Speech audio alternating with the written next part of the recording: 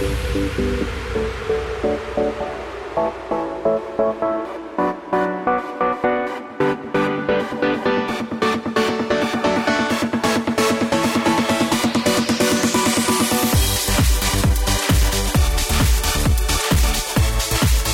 morning, everybody. Welcome to the Matt Townsend Show. I am your host, Dr. Matt Townsend, your coach, your guide on the side. Welcome to the program. Another morning, another day of learning, trying to make it through this crazy thing called life. On this show, we bring you the tools, the ideas, the information you need to actually have a clue in life. It's one thing to get the news. It's another thing to kind of know what it means. For example, when I tell you the S&P 500 is down 35.27 points, is that good or bad? It's probably bad because it's down. Up is good, down is bad. It's not like a golf score? No. We're going to find out today.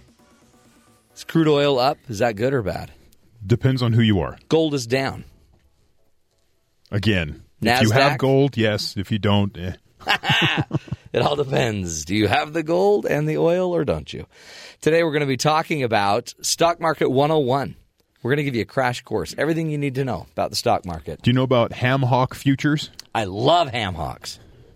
Ham and beans? I always love when you get a detailed business report and they give you the stock market, then they go to the Chicago Board and Trade and give you the futures on wheat and barley and ham hocks.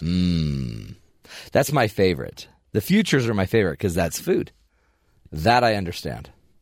Really? But don't make me talk about stocks. Who cares?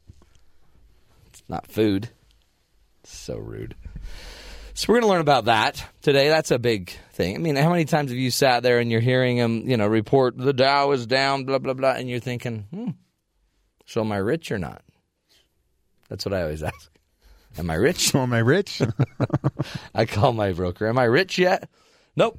You don't even have any stock. Yeah. Who are you? Why are you calling me? That's rude. That's why I don't like my broker that I don't have. He's a jerk. You faceless person I've never met. You got to watch those guys. Yeah, they're shifty. Shifty. I gave, I don't know, tons of money. I can't remember his name, Bernie something. Just gave millions to Bernie something. Next thing I know, it's all gone. And now you can't talk to him? You won't return emails? Yeah, what's his name? Madoff? Yeah. Is that him? Was he your stockbroker? No. He's a jerk. He's a little preoccupied at the moment. I know. He doesn't even answer calls. I've called forever. Something of a 150-year prison sentence. Yeah, they called it a trip. Yeah. He's on a trip to the big house. Oh, it's so sad because you get scammed. Speaking of the stock market, yeah, apparently it dropped 333 points yesterday. See, that sounds bad. Yes. It erased all the gains for 2015. So it dropped how much? 333. 333. Those seem like good numbers. 333. Yeah. But so it's down. So everything that we had gained since January lost. All of it's gone. We're back to January 1st. So it's as if we didn't even live any financial gains. It's like we hadn't lived since December, whatever. Since New Year's. Yeah. That's kind of too bad. Yeah. So as I'm reading this, it says stocks fell more than 1% on Tuesday as uncertainty over timeline for Federal Reserve rate hikes pushed the dollar to 12-year highs. Interesting. So the stock market fell, but the dollar was pushed to 12-year highs. So the dollar's higher than it's been in 12 years. Stock market dropped a percent. That might be bad with the dollar rising. Oh, my head hurts. Why is it so... Crude oil settled at its lowest point since late February. The S&P 500 and Dow Jones Industrial Average wiped out year-to-date gains. The S&P 500 was down 1.3%. The Dow fell 1.4%. The NASDAQ slid 1.3%. The U.S. dollar surged to its highest level since 2003. So everything falls, but the dollar rises. So am I rich? I don't know. James, take a note. Okay. Call my broker, Madoff. Bernard. Bern. Okay. Check in to see if I'm rich or not. Check in. Over. Over and out. Okay. And let me know what he says. That's actually a task I'm giving you. So I hear reports like that on the news. Every day. Every day. Don't know what they're talking about. No idea. So we'll ask our guest coming up at 7:15. Well, and it seems like, why does it matter about the dollar, quite honestly? Because we can just print more. That's been suggested before. I don't think that's a good idea. No. Because that'd be artificially pumping more money into the system, and that, in my mind, my limited financial background, seems like a negative. Well, I don't know if you know this, but I'm a doctor. Yes. And you share that often. As a behavioral scientist, it seems like just print more money. Okay.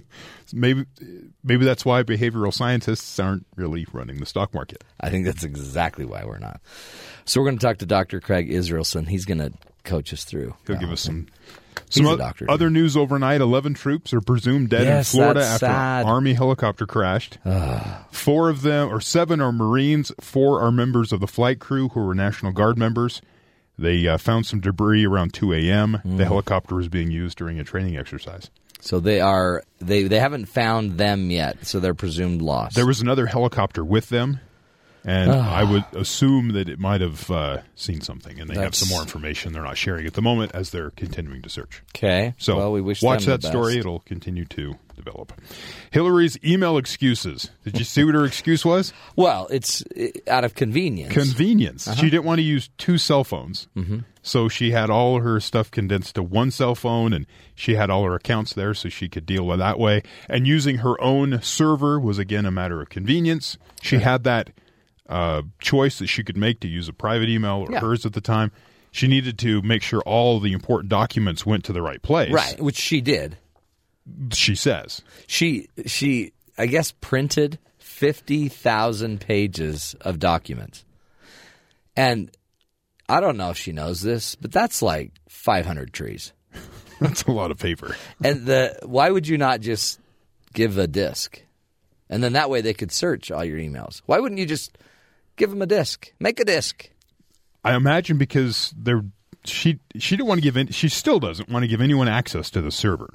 Yeah, but it's her server. She doesn't need to give people access to it. Like, get your hands off my server. Right. So she's, trying to preserve her privacy and be Secretary of State at that time. And here's all the documents. And she says she went through and deleted all the ones that were private in nature. Yeah. She said, about planning her daughter's wedding, stuff dealing with, correspondence with Bill, her honestly, yoga classes. Who deletes that stuff? I don't. My Gmail is packed. It's like 6,000 emails, and it's all full of, random stuff. It just, in a way, I know what she's trying to do is she's just trying to tell everyone to leave her alone and stay out of my stuff. Except you don't delete all your most important stuff. And then there always will be the question, what guidelines did you use in deleting things? Yeah. She's, so. You know what it reminds me of? It's like when somebody gets a tax bill and they fight the tax bill forever. And then when they finally have to pay the tax bill, they pay it in pennies. I'll show you. Oh, yeah, I owe you $1 million? Okay, I'll give you $1 million worth of pennies. So this will never end. Yeah, no. Whoever is running the inquiry into this is going to subpoena to get her server. This is what's going to happen. Just letting you know. And and she'll fight it. Great. Yeah. You know what's great is that this will never end, and which means we'll have this to talk about. Yeah, there'll be more stuff to talk about. A Bill Clinton spokesperson told the Wall Street Journal yesterday that the former president still doesn't use email and has only sent 2 emails in his life. Heard that. Both as president, one to astronaut John Glenn and another to U.S. troops serving in the Adriatic. He set up this server, but the server is for the people working for his foundation, so they have a So does he not have a cell phone? Does he text? I don't know. He's got to text. He's got to have some way to communicate with people. He's probably got a person that takes care of his cell phone for him. But isn't that weird? It's almost like saying, James, take a note. Well, you do that every day. That's just weird. He probably communicates via smoke signal. I wouldn't be surprised. That's the way they used to do it. Yeah. Smoke signal. Smoke signal. Have you noticed it's not as popular anymore? Really? Yeah. But with satellite imaging, I think it'd be more efficient than ever. There's a second-hand smoke signal issue. So they want to. That's a problem. Okay. It's a great cause a problem that way. Also, University of Oklahoma expelled the alleged ringleader of this 10-second video. His name has been exposed because he spoke to the media. His name is Parker Rice. He's a freshman. Parker. You're telling me a freshman is somehow in charge of this whole thing at a college. Usually it's the seniors. So, you know what that is? That's part of the hazing program. So they haze the freshman and they get rid of him. Parker has acknowledged his actions were wrong and reckless. Good and good. So he's out. There's another guy. They'll probably get him out, and they're hoping to, as the school goes through the video, identify more and get them out. Isn't it? But it seems like the way a fraternity works is it's not usually run by the freshmen. That was my impression. I know, not being in a fraternity, but I would assume the upperclassmen have more influence. I mean, I know the upperclassmen on this show, but we would, if we had a problem, we would blame it on the freshmen. Right. But wouldn't that be me? Yes. Okay. Yes, it would. So we might want to rethink that idea. Well, maybe not. I mean, no, you like that? I like it. Works for you? Working for me. Yeah, that seems weird. Something's not right with that. Poor guy got thrown under the bus. It's because he hasn't even taken a class yet. He's got one semester. But all the seniors that have been running the show forever, boom. Whatever. We're going to take a break. When we come back, my friends, Dr. Craig Israelsen is going to join us. He is going to teach us Stock Market 101, the basics, my friends, a crash course. Maybe we ought not use the word crash with the word stock market, but a crash course in everything you need to know about the stock market. Coming up next right here on The Matt Townsend Show.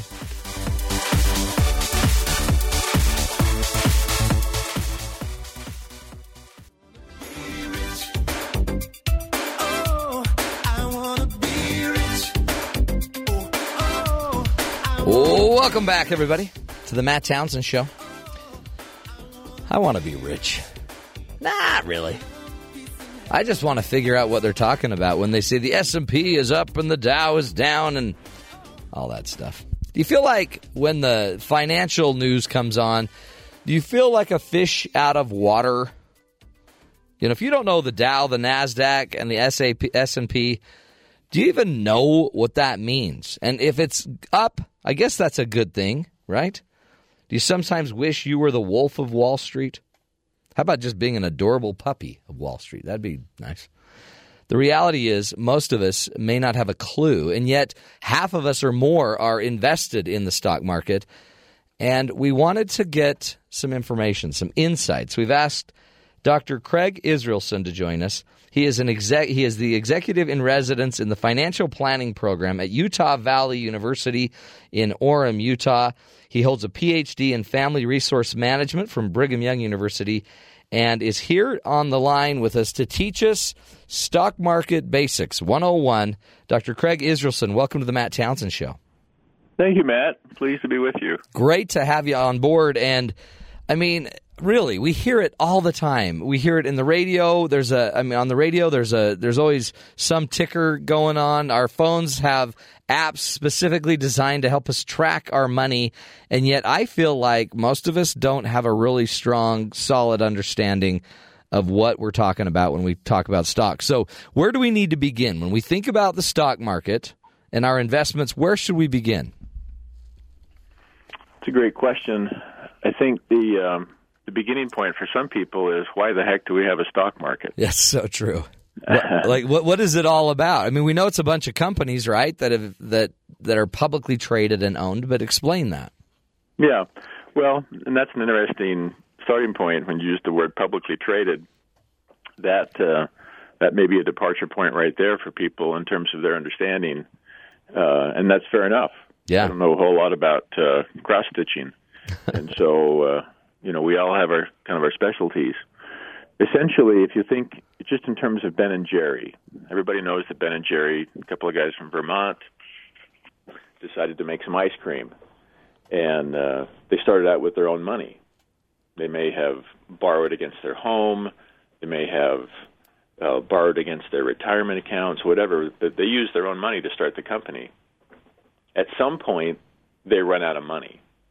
Just like a young boy or young girl who can't earn enough money delivering papers to pay for all the costs of their life, just cold cereal. Yeah. Right? They can't make enough to pay their own expenses. That's how young companies are. And so they come to the market looking for funding, looking for capital, money. And as investors, we say, oh, I like that idea. I like raspberry world swirl, right? All these exotic flavors that Ben & Jerry have introduced. And so they come to the capital market looking for money, and we say, we'll do it. And we invest in that company. So the stock market, from one perspective, is how young companies obtain funding to keep moving forward because they can't produce enough money on their own. Their cash needs often exceed their ability to generate cash as a young firm. As they grow, they can produce enough money to carry themselves, but initially they need help. That's one view of the stock market. And so that's what when we have an S&P or a NASDAQ or the New York Stock Exchange, do those all include companies that have come to get money and have now been given money, and then you can invest in those companies? Yeah, essentially. I mean, that's an easy way to look at it. And so not all companies are public, meaning publicly traded. Right. It's not possible for the public to invest in them, such as Hallmark cards. A lot of people like Hallmark cards. Well, that has been, and I'm assuming it still is, I haven't checked on it recently, but that's a private company. I used to work for a grain company based in Paris, Louis Dreyfus. That's a private company. I can't invest in the stock. So there's a number of companies, some of which we've heard of, that are private. But the ones that there's a lot of companies that we think as household names, those are public companies. At some point, they went public, said to the world, we need some funding. Right. Great, we'll help. So the S&P 500 is a basket of 500 stocks, primarily, almost exclusively, U.S. companies, that represents an index.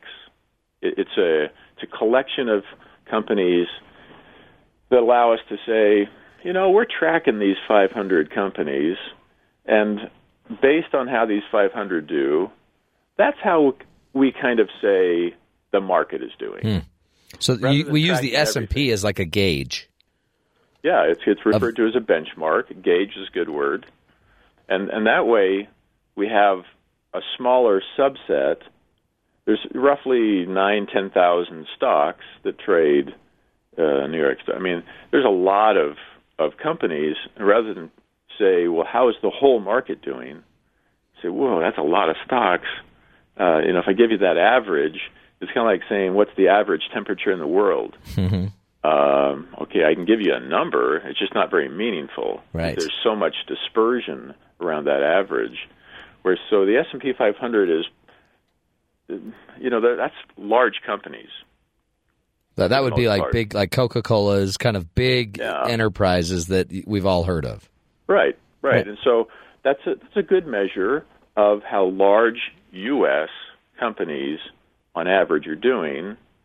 If you want to know how small U.S. companies are doing, then a typical index or gauge for that segment of the U.S. stock market would be the Standard & Poor's Small Cap 600. So that's 600 companies. Now, you don't hear that one as often. The S&P 500, that's talked about a lot, just in general, on the radio, TV, and the newspaper, and so forth. The S&P Standard & Poor's Small Cap meaning capitalization, 600, that's a very well-known index for researchers like myself, or the Russell 2000. That's 2,000 small companies. So what's the NASDAQ? Gauges. NASDAQ is a little different creature. The NASDAQ, whereas we have the New York Stock Exchange headquartered right there in New York, actually it's on Broad Street, but it's right near Wall Street. That's sort of the granddaddy of all stock exchanges. That, as well as the Financial Times Stock Exchange in London, the Nikkei Exchange in Tokyo. These are very well-known, very long-running places where stock can be transacted. The NASDAQ is also referred to as the over-the-counter OTC market, and that's a network of brokers connected electronically, almost like sort of like pre-internet, all these brokers across the country, if not world, that are connected via terminals. And so that NASDAQ acronym stands for National Association of Securities Dealers Automated Quotations. Wow. And so whereas the New York Stock Exchange is a place, it's a building where traders come to execute the trades on behalf of people like us, the NASDAQ, or over-the-counter market, is a way that a broker in Seattle has a client, a broker in Tampa, Florida has a client. Those two brokers enter, the broker in Seattle, his client wants to sell IBM. Yeah. There's the broker in Tampa has a client, she wants to buy IBM. They both enter those orders into the NASDAQ system, computerized system. We have a match. So it's not a physical location. Yeah, it's a network of interconnected brokers. So when we sit there and we hear that the NASDAQ is up and the Dow is up, that is basically telling us that those what'd you call them? Those groups, indexes, yeah. Those indexes then are showing profit. Well, it means that more. Yeah, there's a NASDAQ index that is a subset of all the stocks that trade, all the companies that trade on the NASDAQ system. So there's a subset of stocks that are tracked, and if the majority of those stocks are up, we say the NASDAQ is up. Okay. And that's kind of an interesting little nuance. When the S&P 500 is up, when the NASDAQ index is up, the Dow Jones 30, which is 30 big companies, is up. All that means is that as a composite number, as an aggregate number, there were more stocks that were up than were down. Interesting. It seldom means all 500, and almost never means all 500 were up. Well, and it doesn't mean you're up, because you may have chosen all of the ones that are down. Yeah, that's kind of where Murphy's Law sometimes. Yeah. It's interesting. It's almost like it seems like a construct of the media that all of a sudden we use terms like NASDAQ. We use these terms, but in reality, it's just your market. And you may be doing well, but don't just assume you're doing well because the NASDAQ is up or the Dow Jones is up. We're going to take a break, come back, and continue this discussion with Dr. Craig Israelsen. He's teaching us the basics, 101 on the stock market. When we come back, we're going to get into 401ks. Everybody, seems to be having one.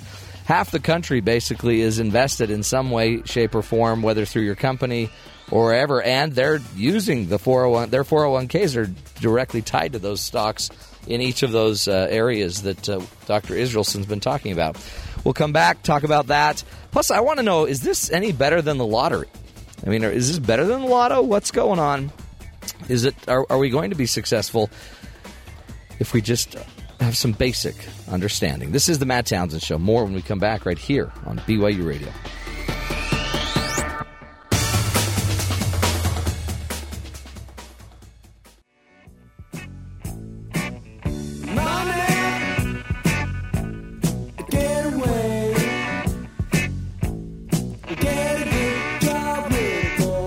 Welcome back, friends, to the Matt Townsend Show. Little Pink Floyd for you. Hey, do you feel like you have a clue about the stock market? A lot of people do, right? Half of us seem to be, in some way, shape, or form invested in the stock market, and yet I would bet if we gave a quiz, most people wouldn't probably be able to pass that quiz when it comes to understanding what futures are, what commodities are. Why do we need to know the price of gold? Do we really? How does oil and the oil prices impact us? Did you know what the Nikkei was? Anyway, lots of different things we're trying to learn. And Dr. Craig Israelsen is joining us. He is an executive in residence in the financial planning program at Utah Valley University in Orem, Utah. Holds a Ph.D. in family resource management from Brigham Young University. He's here right now to teach us about investment. In fact, if you want more information about Dr. Israelsen, go to his website, 7, then spell out 12portfolio.com, 712portfolio.com. You can get information about everything he does, as well as reports and other things that are there, and some books that he's written. So, Dr. Israelsen, welcome back to the show. Thank you. Keep teaching us. So we have a stock market we've talked about. We have different types of kind of indices, and the NASDAQ is kind of just a different network, I guess. Talk to us about how all of this plays out in our 401ks. Because if my company's giving me a 401k and I'm investing in a 401k through my company, they might be matching what I invest. And then what happens to all my money that is coming from my company? Yeah, great question. A little tidbit of history. We refer to it as a 401k, and that's a good way, and it is called that. It's called that because that's where the legislation that created the ability for a company to sponsor a retirement plan is noted in Congressional Record 401k. Interesting. And so it used to be the pension plan, right? It used to be how we'd be given a pension. Now it's changed and called the 401k. Yeah, and in the broadest brush way of thinking about the evolution of things, years ago, our grandparents, even our parents, they worked for a company for 40 years, and then they retired and they had a pension. Yeah. And the company paid the pension. Well, that's not how things work now. There are still some legacy type of companies that do offer pensions, but the vast majority of people in their 30s, even in their 40s, they're going to be in a situation where their retirement is their responsibility, meaning the 401k has to be funded. The money has to be put in by the individual. Years ago, a person didn't put money into their pension account. That's what the company did. And then the amount you got in retirement was a function of how much you were paid at that company and how long you worked. There was a formula. Right. Now the formula is, forget about pensions. If you want to have a retirement account, it's on you. And that's the 401k. Now, the company does participate in many cases. They also contribute money to a worker's 401k, but not in every situation. There are plenty of companies that don't. They don't have a match. So the 401k is a wonderful opportunity for a worker, whether at a university, a corporation, wherever. If they work for a company that sponsors a 401k plan, participate. That's rule number one. Even if the company doesn't provide a match, you're still investing that money in a tax-deferred way. Yeah, you're not going to pay taxes on it until you start using that money later. Right, and that's a beautiful thing. Yeah. So now the question becomes, so the first issue is, should I do it? Answer, yes. Yes. Second question, what investments should I choose? And so it's kind of like a cafeteria. You walk into a cafeteria, you walk down in front of all the food, and you pick what you want. And that's called the cafeteria plan. Right. And that's kind of nice to be able to have choice rather than just having a plate handed to you. The problem with choice is kind of like the old movie gallery dilemma. Person walks in. This is, of course, before Redbox. I mean, you walk in a big store, and there's a zillion videos. It's overwhelming. Yeah, I just can't decide, and you bail. Yeah. You go home and you just sit in the hammock. Read a book. And so that's one of the dilemmas of for some in a 401k plan.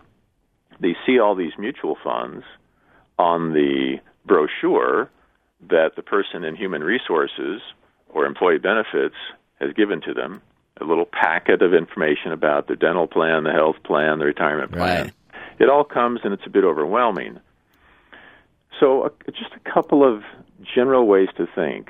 Number one, having decided I want to participate, I want to prepare for my retirement, that's a good choice.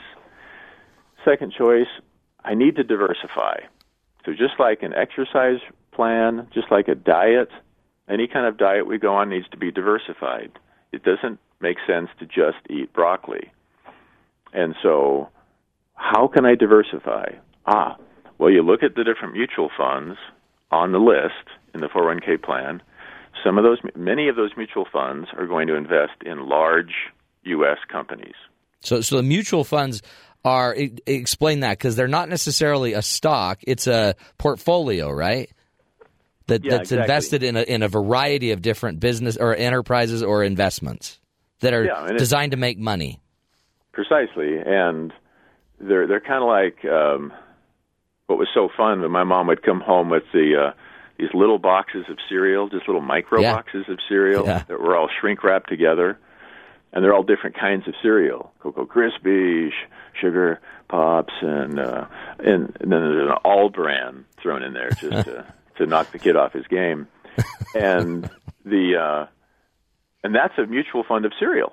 Yeah. So it's a bunch of different cereals all packaged together. That's a mutual fund. It just happens to be of cereal. A mutual fund of stocks is a bunch of different stocks assembled together into a portfolio. And a very common mutual fund is a mutual fund that it copies the S&P 500. Okay. That's called an index fund. Now, there's thousands of different indexes. The S&P 500 just happens to be probably the most well-known. Right. And because it's the most well-known, that means a lot of mutual fund companies have thought it wise to offer a mutual fund that mimics that particular index. And so investing via index mutual funds, is a perfectly good idea. There are other approaches where the manager has more discretion. The manager of the fund has more discretion to buy and sell and not have to track or always be mimicking a certain index. But that's a relatively small issue. The primary issue is to build a collection, to assemble a collection of mutual funds that are different. So just like salsa, we're making salsa here. Yeah. And we add tomatoes, we add onions, and so we want mutual funds that are different types of ingredients for the salsa we're making, because a well-diversified portfolio of mutual funds is very analogous to salsa. Because if you run out of peppers, you can still have a pretty good salsa. It just would be a little different. It's just less risk if you're diversified, right? So you're not wholly dependent on only sugar cereals or only brands. You've mixed it enough that if brand's not available, we'll put something else in there. Sure.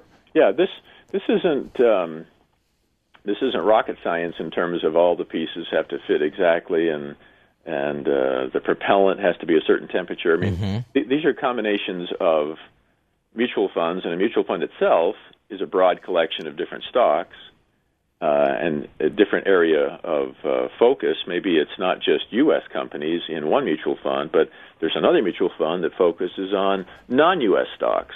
Oh, so that's important. Yeah. And so there's some really key, as in salsa, there's some really key ingredients. And then just always there. I guess so. So then we get our company, and the benefit of this is we usually have our company, is kind of coaching us through it. They might even simplify our options. We could always go out and take our money or the 401k and invest it probably with more freedom and liberty. Or you can kind of follow we have 3 different buckets, kind of an aggressive investing plan, a more conservative plan, depending on where you are. Let's say we get into the market and we get we're invested. How do we not? I mean, is there just a general rule that we should follow? It seems like you got to play this market long term. You can't just be. I mean, and the funny thing is you can keep moving your money around, but you might just be paying for your broker, really, or depending on how this works. But you really want to stay in for the long haul, and what any other philosophies once we're invested? Oh, absolutely. I mean, investing is like planting an oak tree. This is going to take a while. Yeah. You're not going to be building a tree for it, i.e., a retirement life, in this oak tree for a number of years. And so to hover. Don't be a helicopter investor. Don't hover over this portfolio. Don't micromanage it. If you're in your 20s, that means you're investing for, well, in some cases, 50 years. Yeah. A young generation today won't be retiring until they're probably 70 or 75. And so to hover and pay attention to the day-to-day or week-to-week or even month-to-month volatility, ups and downs of one's portfolio is an exercise in lunacy. Mm-hmm. I mean, that just makes no sense. It's like strapping a camera to the helmet of, the head of a 12-year-old scout as they head off to scout camp. I guarantee you don't want to see everything that 12-year-old did. That's exactly right. And the risks that they took. And so it's just too much. No, it's just you're oversaturating yourself with noise. I mean, I guess unless you love it. So there's these other people that they love the stock market. They're changing their, they're just into it, and they're into it deeply. I guess that's one level. But for the average Joe, you're making sausage. You don't necessarily want to see what went in it. Yeah, and so that's a philosophical commitment on the part of the investor. They build a diversified 401k menu. They have a mutual fund that invests in U.S. companies, maybe one that just large companies like the S&P 500. Then they choose another fund that invests in U.S. small companies. Then another mutual fund that invests in bonds. Okay, then bonds behave very differently than stocks. That's where you get some diversification. Right. Maybe one that invests in real estate. A mutual fund that invests in non-U.S. companies. If they have a commodities fund, consider that, because those behave very differently. And so you get this blended mix of mutual funds, and they'll take turns being the hero.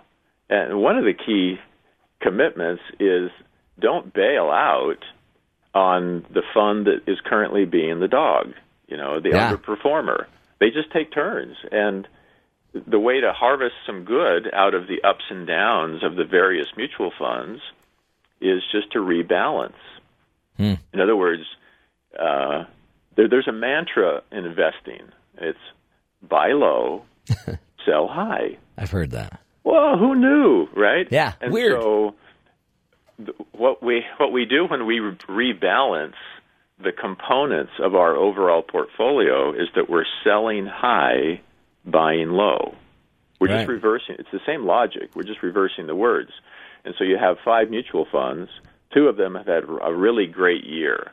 They now have a higher allocation in your overall mix than what you started with.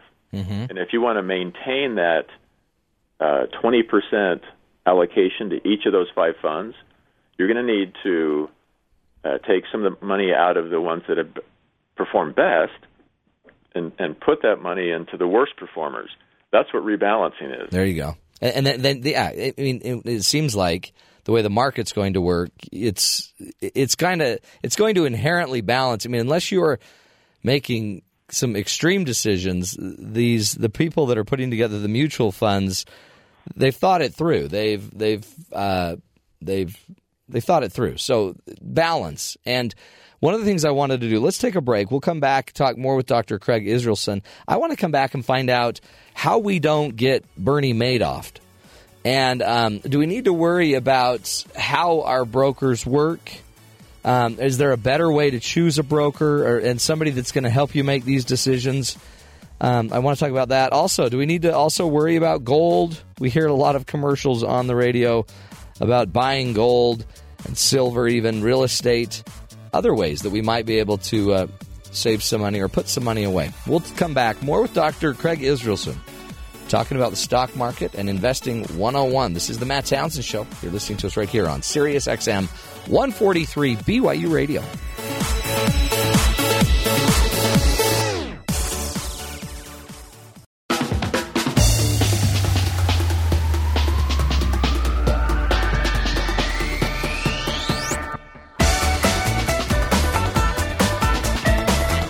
Welcome back, friends. Trying to make sense of the stock market, we've asked Dr. Craig Israelsen to join us. Dr. Israelsen is an executive in residence in the financial planning program at Utah Valley University. He also has a Ph.D. in family resource management from Brigham Young University. Go to his website, which is the number 712 portfolio. 712 portfolio. The rest is all spelled out. 712 portfolio. And you can find out more about Dr. Craig Israelsen. Craig, welcome back to the show. Thanks. So we have our mutual funds, we have our 401k invested. How do we make sure that the people are helping us, that are helping us, that they're not going to Bernie Madoff us, that they're not going to steal our stocks, or they're not going to just keep turning my stocks so that they can keep making more money, investing my money, but in the end I walk away with nothing? Well, it's probably, I'm not going to, it's hard to say there's a 100% guarantee against that, but we can get darn close to 100% guarantee by working with fund families, mutual fund families that are, as well respected as can be. Vanguard, for example, back in Pennsylvania, just an excellent fund family. T. Rowe Price is located in Baltimore. Dodge and Cox in the San Francisco area. So by investing in those families, you're going to see that they have a fairly consistent rate of return, and they're pretty solid. Well, they just have a lot of skin in the game. What I mean by that is they have hundreds of thousands of clients. Fidelity Fidelity in Boston, another well-known, that's the biggest mutual fund company I suspect on the planet. Schwab, based in San Francisco. These firms, if there's a mistake made, if there's a rogue trader, if there's a rogue individual, that's going to be taken care of. They usually weed them out. Yeah, and you'll be made whole. Bernie Madoff was really operating as a lone wolf, and as such, it doesn't mean a lone wolf is going to fleece you. It just they don't have there's not a system of checks and balances that you have in a larger structure. Right. And that doesn't mean that larger structures are always going to be perfect, but it means that they have the capacity, and because they have skin in the game, if they have a situation that's obviously not right, they're going to fix it because they have literally multiple billions of dollars at risk if they don't take care of a problem. Yeah. And so that's the approach of an employer like BYU or UVU or any number of universities or corporations. They allow these big mutual fund companies to come in and be the providers on their 401k plan. Right.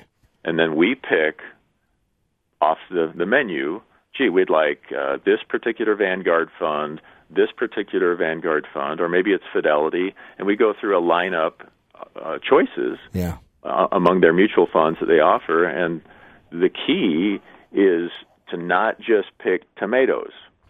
Even if you just love tomatoes. Even if you love tomatoes, that's not salsa. So pick mutual funds that focus on different asset classes or types of investments, stock, bonds, real estate, commodities, and then pick them around the globe. Hey, Craig, we have about a minute. Talk about what's the one thing we need to pay attention to when it comes to the stock market, just the average citizen. What would you say the one thing that makes the biggest difference in the game? Well, I'm going to cobble together a couple of ideas and call it one thing. Number one, start. Start small, even if that's you can do $10 a month. Start with that. Yeah. If you can't afford the mutual fund threshold, put it in a savings account at a bank. Number two, diversify. Don't just focus on any one particular type of mutual fund. Pick a collection of mutual funds. And three, set a goal to save at least 10% of your income each year. Yeah. And if you can, save 15%. There's a great book, The Millionaire Next Door. Yeah, I love that book. Read that book. And the characteristic of millionaires, right, and they live next door. Yep.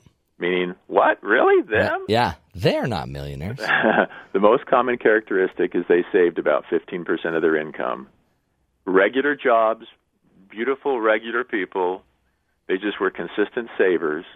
And that's so you save consistently 10 to 15% of your income in a diversified portfolio of mutual funds, you win. You're in. You win the game.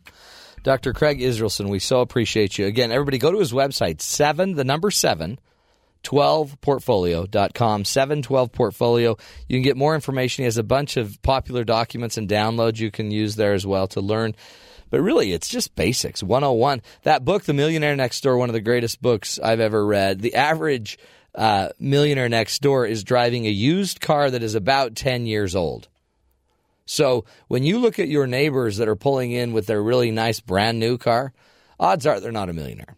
The millionaire next door has been putting money away. They've been socking it away, 10% of their income. They usually don't have a huge monstrous house. They're just living comfortably. They're not usually showy.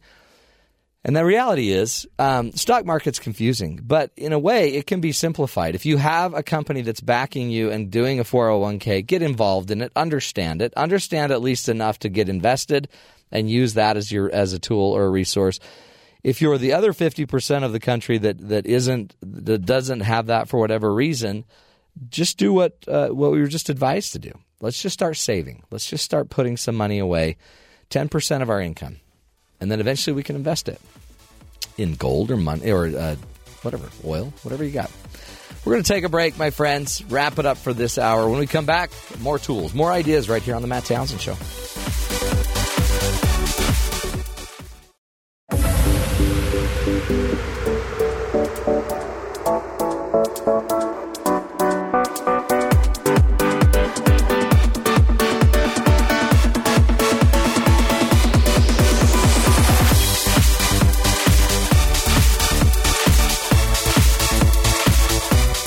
Good morning, friends. Welcome to the Matt Townsend Show. I'm your host, Dr. Matt Townsend, your coach, your guide on the side. Welcome to the program, hour number 2 of the Matt Townsend Show. Remember, the show where we give you the tools, the ideas, the skills, the hope in life. Sometimes life is hard, and you need more resources, more insight. Never easy, is it? But this show, we're going to give you the tools. Because you know why? None of us know it all. Even James and I, we don't know it all. Do we, James? That, as surprising as that may be. I mean, it's weird. I know. We've made 1 million notes and memos. Yeah, we know almost all of it. Almost all of it, we know. But we don't know it all. Yeah. Technically. I mean, technically, if we're going to mince words, because we got to get the words right. Yeah. See, that's what I'm learning about all of the politics that we've been covering. It's all about wording. Mm-hmm. What you and I like to do, a lot of what we like to do is out of convenience. Yeah, just I don't like things to get in the way of my convenience. Could we have made better decisions? Sure. But they weren't convenient. They weren't convenient. And did we make a mistake? I'm not going to say we did or we didn't. It's not about mistakes. It's about learning, and we've learned. And what we learned is we should have done it differently. It's all in the language. I'm telling you. Language is a powerful thing. Today on the show, we are also going to get into finding hope. How do you find hope when the world's falling around you? We have a great guest. Darla Isackson is going to join us, and she's written a book called Finding Hope While Grieving Suicide, Opening Your Heart to the Healing God Can Give. She's going to talk about the loss of one of her children and how she found hope. It's really a tough thing. More and more today, suicide's on the rise in certain communities and cities across the country. There's just lots of teens doing it, a lot of kids. 41,000 suicides were reported last year, actually in 2013. And so it's a big deal. Basically, about every 12 to 13 minutes, someone dies from suicide. So something we got to work on and deal with, and we'll be talking about that later in this hour. But before we do that, let's get to some of the headlines, find out what's going on in the world. We talked before about Hillary Clinton and her emails. Yeah. And they're concerned about her server. She was using private email. Was she getting all the proper documents recorded and documented in the government systems? A lot of our email, I think as a society, have to just sort of accept that the NSA is sifting through them. You bet. You know what I even do? I even leave secret messages for them. Do you? Hey, guys, you'll like this one. Read this one. So the NSA yesterday was sued by a whole grundle of different groups. Really? Led by Wikimedia, who operates Wikipedia online. The company is called Wikimedia. Wikimedia. They're suing along with several other groups like the ACLU, Human Rights Watch, Amnesty International. Wow. They're suing the NSA over their spying. The plaintiffs claim First and Fourth Amendment violations related to the NSA's domestic spying, specifically its large-scale search and seizure of Internet communications. So, what do you think the success rate of this lawsuit will be? 0%. You'd have to have evidence. Yeah. And the NSA is going to claim national security. Yeah. What? What? I mean, you're dealing with the NSA. Yeah. I mean, do they not watch, like, Bourne Identity? Do they not watch all of these great spy shows? It's the NSA. Right. If it gets really bad and you corner somebody and you take them to court, they're just going to eat one of those little capsules and die right there. Cyanide? Yeah. That's how this played. I'm cornered. Die. No, they're not going to do that. Okay. I don't think it's going to get to court. I don't think so either. Or if it does, we'll never hear about it because it's the NSA. And remember, this isn't new. I mean, ever since you had the rotary phone, you used to have operators listening to you all the time. Right. And they weren't the government. That was just Gladys, who worked at the telephone company. Nobody cared back then. In other news, Facebook has officially recognized that fat isn't a feeling. I feel fat. After a Change.org petition, Facebook is removing its feeling fat status update option, receiving more than 16,000 signatures protesting it. So it would say happy, sad, feeling fat. So you're not allowed to feel fat. You're not allowed to feel fat anymore. At least on Facebook. Facebook listened to its complainants. The petition said that fat is not a feeling and encourages bad body issues. It's true. Do they have one that says I feel hot? I don't know. I would have to use Facebook Messenger. So yeah, I feel hot right I just text the people I need to message. Works better that way for me. You must have a life. Well, sort of. Okay. A jury has ordered Pharrell Williams and Robin Thicke to pay $7.3 million to the family of Marvin Gaye for copyright infringement. This is a case going on in Los Angeles. It's kind of a big deal when you're looking at music and how music is created. The verdict found that the pair's 2013 hit Blurred Lines copied the sound from Marvin Gaye's 1977 song "Got to Give It Up." I've never really heard "Got to Give It Up." No. I pulled it up on YouTube the other day, listened, and went, "Yep, they copied it." You could hear it? My opinion, absolutely. The first just about 20 seconds of the song, you're like, I can hear Blurred Lines in there. I know that song, Blurred Lines. Yeah. And then you hear Marvin Gaye's song, you're like, yeah, that's too close. But they just said, hey, we're just being artists. Now, there's sampling where you take a piece of the song, but you get permission to do that. Yeah. So the problem here is there was no permission. And they said there was how'd they put it? They said Williams, one of the creators of the song, contended in court that the two songs share feel, not infringement. It feels similar, but it's not. Yeah. We're not infringing. No. So here's the example. But he did admit listening to the, as they called it, juxtaposed bass lines, that it sounds like you're playing the same thing. Well, they lost. Yes. But it's the equivalent of going to the store where they have a little lady there in a hairnet giving out samples. If she hands you a sample, that's sampling. If you go break into the freezer section and start opening a box and eating one of the same thing, that's stealing. Yes. Sampling, little old lady in a hairnet. Stealing, breaking into the freezer. Yeah, so there's all different. There's all different. What it comes down to, there wasn't permission granted or given or asked for. No hairnet. No hairnet. The song "Blurred Lines" has grossed almost $16 million since it's released. Is that all? It was nominated for Record of the Year at the 2013 Grammys. Was the number one on Billboard singles charts for 10 consecutive weeks. It's only made $16 million. Well, no one's buying albums anymore. They buy singles. And singles cost $1.29. $1.29 of that was mine. I blurred the line. But it's interesting. So they're going to make $7.4 million Yeah. of that $16 million. Half. They're taking. If they had just sampled with the old lady, they probably would have had to pay a couple million. Right. A royalty, like 10%. Pay a royalty and you move on. Now they have to pay more. Honesty, always the best policy.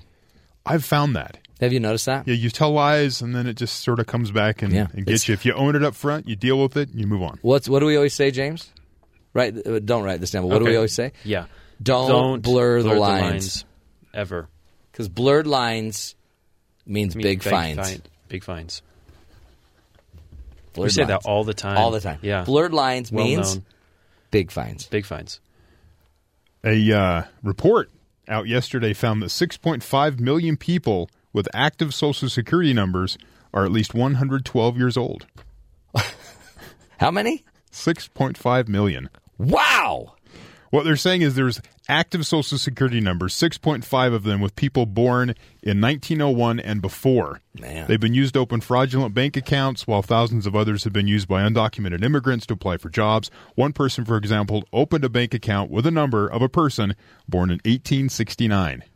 Oh, my goodness. The Social Security Administration says it will work to prevent multiple people from using the same number. Who says that we're an unhealthy group of people? We're living to 112. 6.5 million of us, apparently. Seriously?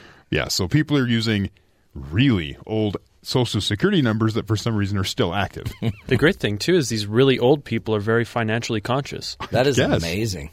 So, a lot of them are working in border towns. Who would think we'd have all of our... I guess that's where they're going. They're They'll going move down... south. It's retirement. Yeah, they'll move south. Yeah, it's warmer down there. Better weather. So messed up. What is going on with America? So they just need to police the record keeping a little bit better there. Yeah, they do. I mean, hypothetically. Allegedly.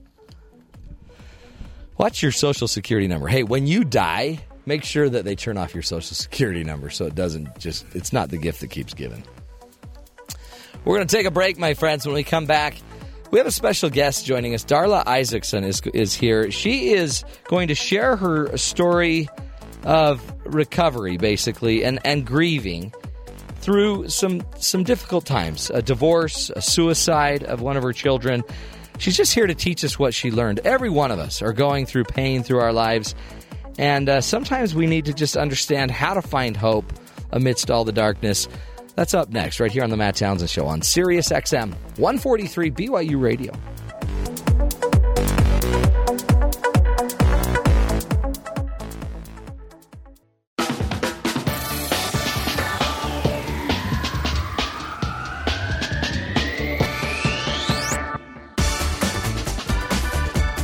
Welcome back, friends, to the Matt Townsend Show.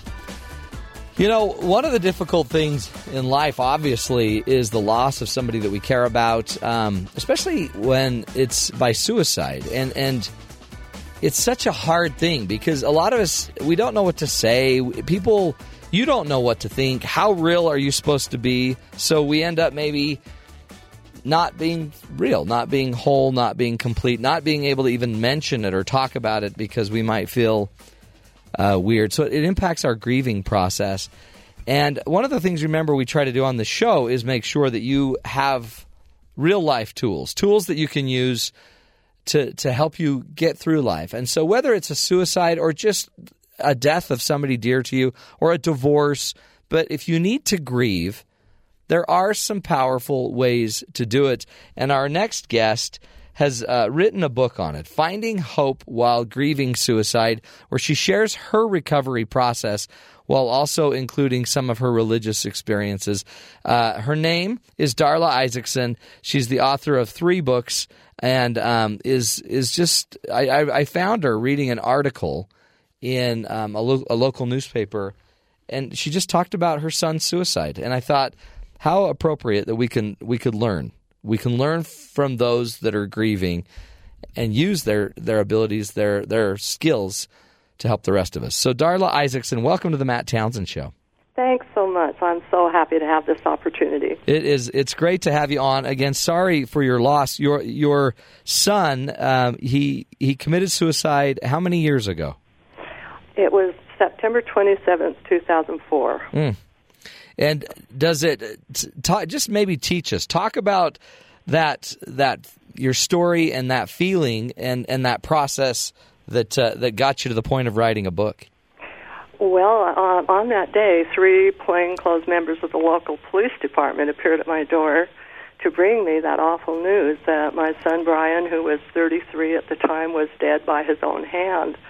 And it's just hard to describe the shock and grief and confusion you feel when you get that kind of news. I just felt like my heart was literally bleeding for a long time. But because I've been a writer for decades, even that first week I began recording the details of my experience, just pouring my heart out on the page, you know.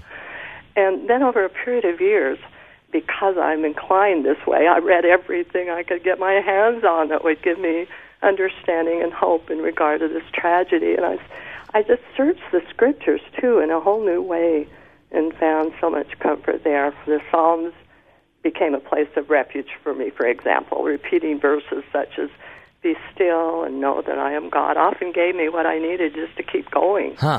Eventually I compiled the most important things I'd learned and wrote the book I just wished I'd had been able to find at the time and couldn't. A book that is told in the framework of my personal experience, and it summarizes the solid psychological help from dozens of sources, but much more importantly, it's the only book I know of on this subject that is scripture-based and points the reader to God as the only source of true healing and help and comfort.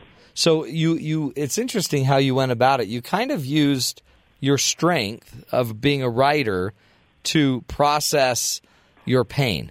Yes, that was just such an important piece of my puzzle. And then you also studied, and you're also a person of faith, so you were already, reading the Bible and Scriptures, so you had that going on. Talk about your process. I mean, I know you've kind of pieced together a process that includes God and your faith and your belief system, along with just some kind of tried and tested, grieving skills and tools. What did you learn? How do you go about dealing with that grief? Well, the first thing that we have to realize when a person is facing this kind of thing is that we each find ourselves. It's like we have had a rope of faith that's been coiled at our feet. And suddenly it's all you have to hold on to, and you're hanging over that rope over a precipice. And anyone who's experienced the reality of the suicide of a loved one is familiar with that precipice and with wondering if the rope of our faith is strong enough to hold us when we have nothing else to hang on to. Yeah. And so in the months and years that followed, I found myself on a spiritual journey. And it's like it went deeper than anything I'd ever before experienced, and I felt like my life depended on gaining understanding and a more solid faith, even though I'd had a really solid faith. And it's been the most difficult time of my life, yet in some ways the most beneficial. And I have been able to let go of the pain as part of the spiritual journey. And as far as the healing process, there's a special tip that I would like to offer to anyone that is on this healing journey, that the only true healing comes from Him. And the subtitle of my book is Opening Our Hearts to the Healing Only God Can Give. And so the most important thing is to keep turning toward God and not away from Him. There's a tendency to kind of get angry at God and say, why does this happen, and turn away. But I've learned that the help and comfort from God comes simply from choosing to hang on to the truth that you already know and getting more, the truth of His love, no matter how bad circumstances may be. And as long as we keep doing that, we'll continue to heal. Darla, how did you do that? So when you say keep turning toward God, specifically when you were in maybe a bout of pain or guilt that maybe you could have done more or thought you should have done more, how specifically did you turn to God? Well, that is a wonderful question, because it is such an important part of the whole thing. This guilt thing is huge when you have somebody that you are so close to that dies of suicide, and so this process of overcoming that is a combination of turning to the Lord and getting the facts. Which do you want me to talk about first? Let's start with the facts first, and then we'll come back. We'll take a break and then come back and do the other. I immediately, of course, like most parents or spouses or loved one of someone that kills themselves, I immediately wondered what part of it was my fault, what I could have done differently that might have prevented this. And it seems like natural reaction to such a tragedy is to try to find reasons for what's happened and someone to blame, most often ourselves, and blame's all about guilt. Right. And, one of the hardest things in the aftermath of suicide is widespread guilty feelings. Even those who'd worked with Brian only for 3 months were on his new job felt guilt, and they'd come to me saying, what could I have done or said, that would have made a difference? We all felt like there should have been something we could have done or said. Well, the education that pulled me out of that was extensive. For example, in my book, I tell about a Reader's Digest report of a course for survivors of suicide, and by survivors, I mean those who are left behind. Mm-hmm. In this course, they teach that it's usually the improper functioning of the brain, not the situation, not what people have said or done, that people who complete suicide have in common. And to really validate that, think about that millions of people suffer from depression and addiction and don't take their own lives. Right. Millions more have unbelievable trials and heartbreak, even abusive parents or spouses, and they're still alive. However, a combination of factors, physiological, psychological, environmental, and genetic, can sometimes converge at a critical moment when someone's brain isn't functioning right, and it can push them over the edge. And the article called it kind of a brain attack.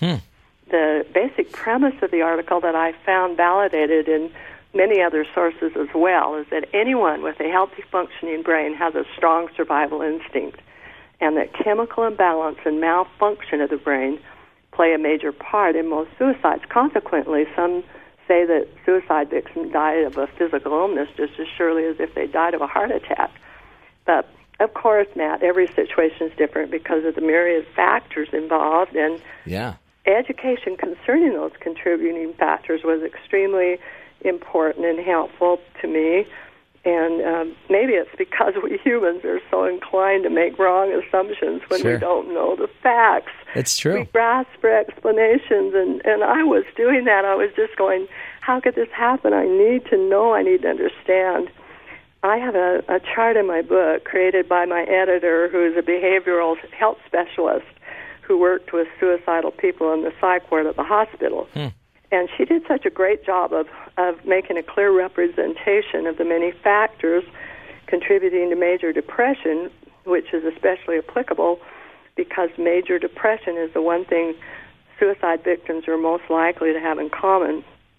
Though statistics vary, most sources report that as high as 90% of those who complete suicide were suffering from severe depression, and of course that's a form of mental illness that can make life a living nightmare. Right. And that often leads to other contributing factors such as substance abuse and so on. So each circle of the chart is intertwined, showing the connection between biological, environmental, psychological, spiritual areas. But, without these facts and seeing that there's all these contributing factors that we had no control over, we're just so inclined to get a distorted view of the cause and effect in this situation. But my research led me to conclude that what I did or did not do, or what anyone else did or did not do, did not cause Brian's suicide. And I just want anyone who is listening who has felt that guilt and self-blame to know that what you did or didn't do did not cause your loved one's suicide. That is such great. I mean, that really is. Oh, yeah, it's just vital for those grieving to be able to set aside that inappropriate guilt. And it's so we lack the information, don't we? And because we don't have the information, then all of a sudden we're left to make it up and to feel that guilt. We're going to continue this discussion with Darla Isackson, Finding Hope While Grieving Suicide. Some of the great lessons she's learned about educating, finding out more information. But then also, when we come back, we're going to talk about how she was able to turn it over to her God, to her beliefs in God, and how that helped her to find the peace and the hope. More on hope when we come back, right here on the Matt Townsend Show on BYU Radio.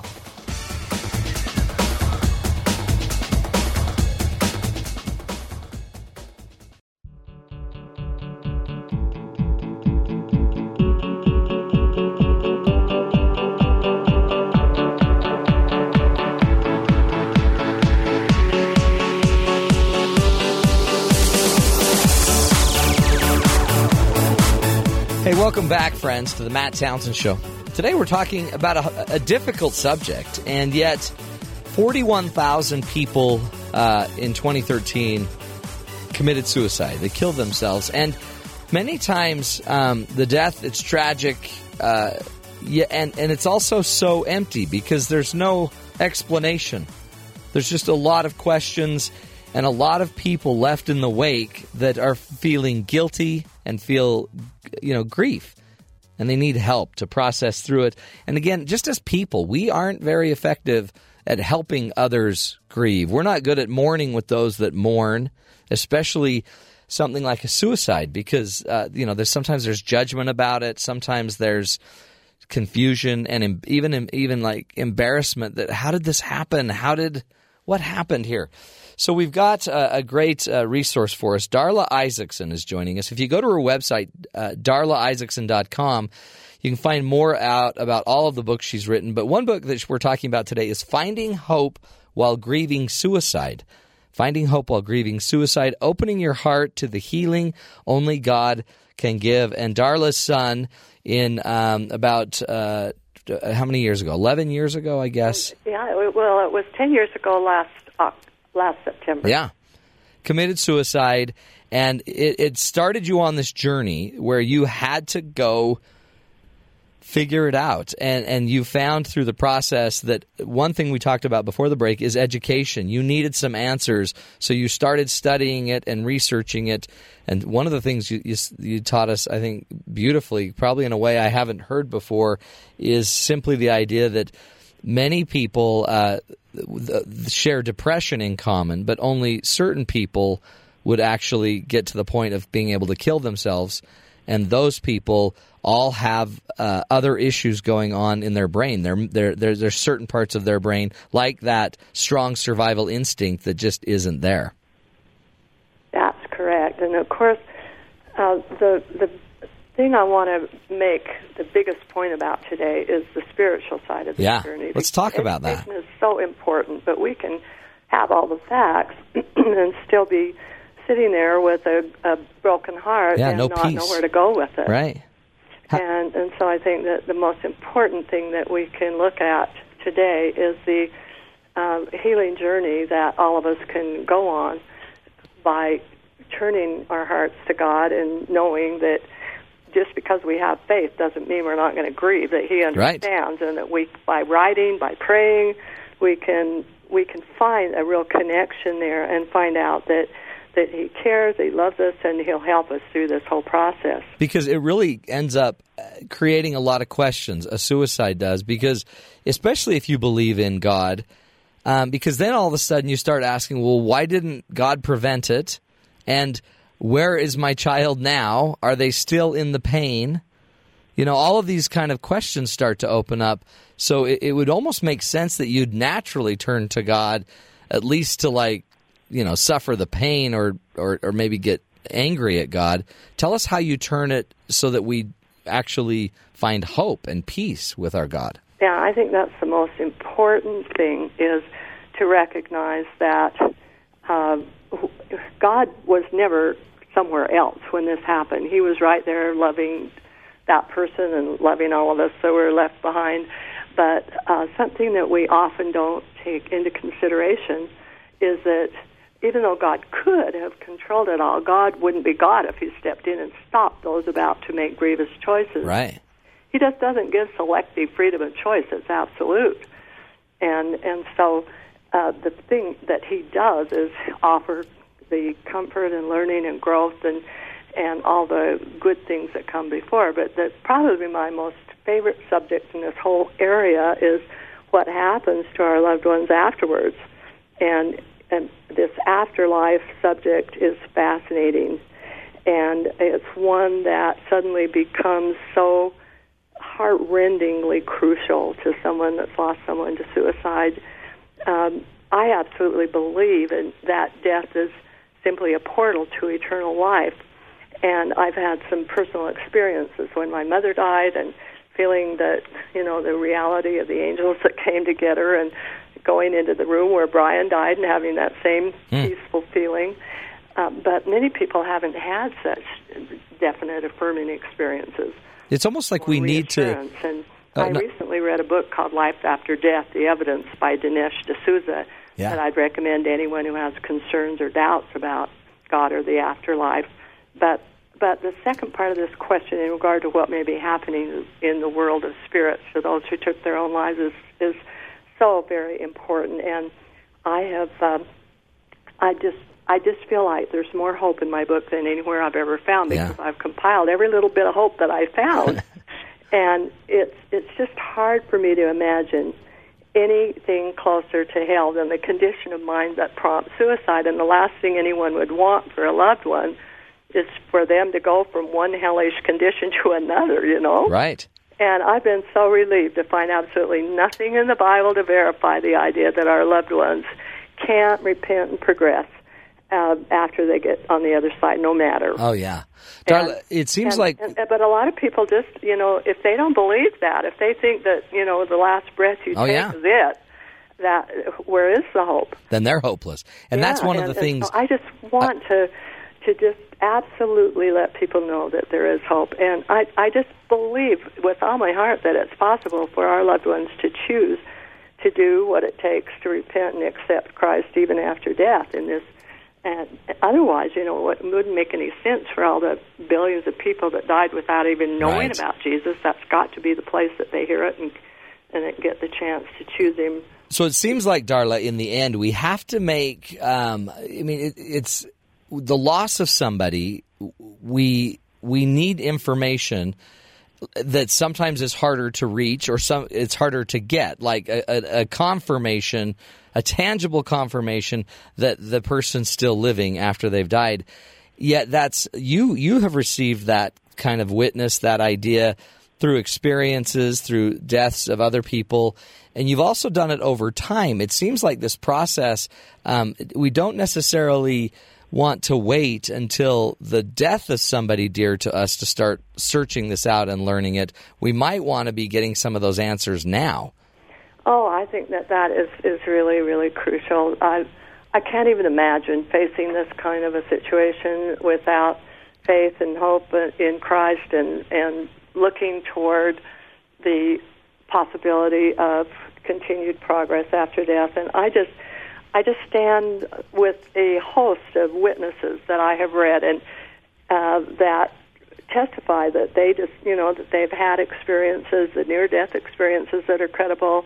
There's just so many thousands of experiences out there, but of course our own experiences are the most important. And as we really keep up this spiritual journey to ask God to help us, we can have those experiences in our own mind and heart that this is taking place, that our loved ones are doing well over there, that they're not in some horrible place, Right. I think that's I guess part of the problem too is just some of our beliefs. If we don't spend the time reading like you did and researching and then getting into your faith system where you could feel the peace. That's what's so interesting about it is, and I appreciate your story because you've gone through the work for you, and yet the next person, somebody might be listening to this today and sadly find out that they just lost somebody, and they're now going to have to go through that process on their own. In the end, being able, I guess that's your goal, is to share that there is a hope and maybe start other people on their own journey to find that hope. Yes, well, I think that the best thing that I have to offer in my books is that I've been able to compile the best of the best most people are not, they're just not inclined to go out there and read 100 books. Right. And so I think that has been a real gift to me from God, that is something that I like to do. Yeah. And also that gift of being able to condense and hone in on the most important ideas and put them together in a way that saves people from all that research that I did, but they can still get the pearls, the real jewels, and I have the best scriptures, the best psychological ideas, the best grief work ideas that I've found through all these years, and I reread this stuff a lot because we never get past the point where we need to be reminded and refreshed, and every time I do, I just thank God that I was given this opportunity to pull these things together in a way that's so meaningful and hopeful. Yeah, no, I love it, and I appreciate the work you've done, and I mean, really, I think you've taken something like the death of your child and turned it into something so positive and helpful to others and those in need. So, again, go to the website, darlaisackson.com, and go check out that book, Finding Hope While Grieving Suicide, Opening Your Heart to the Healing God Can Give. Just a great resource for you as you're going through that very difficult time. We'll take a break, my friends, and continue this discussion after the break. You're listening to The Matt Townsend Show right here on Sirius XM 143 BYU Radio.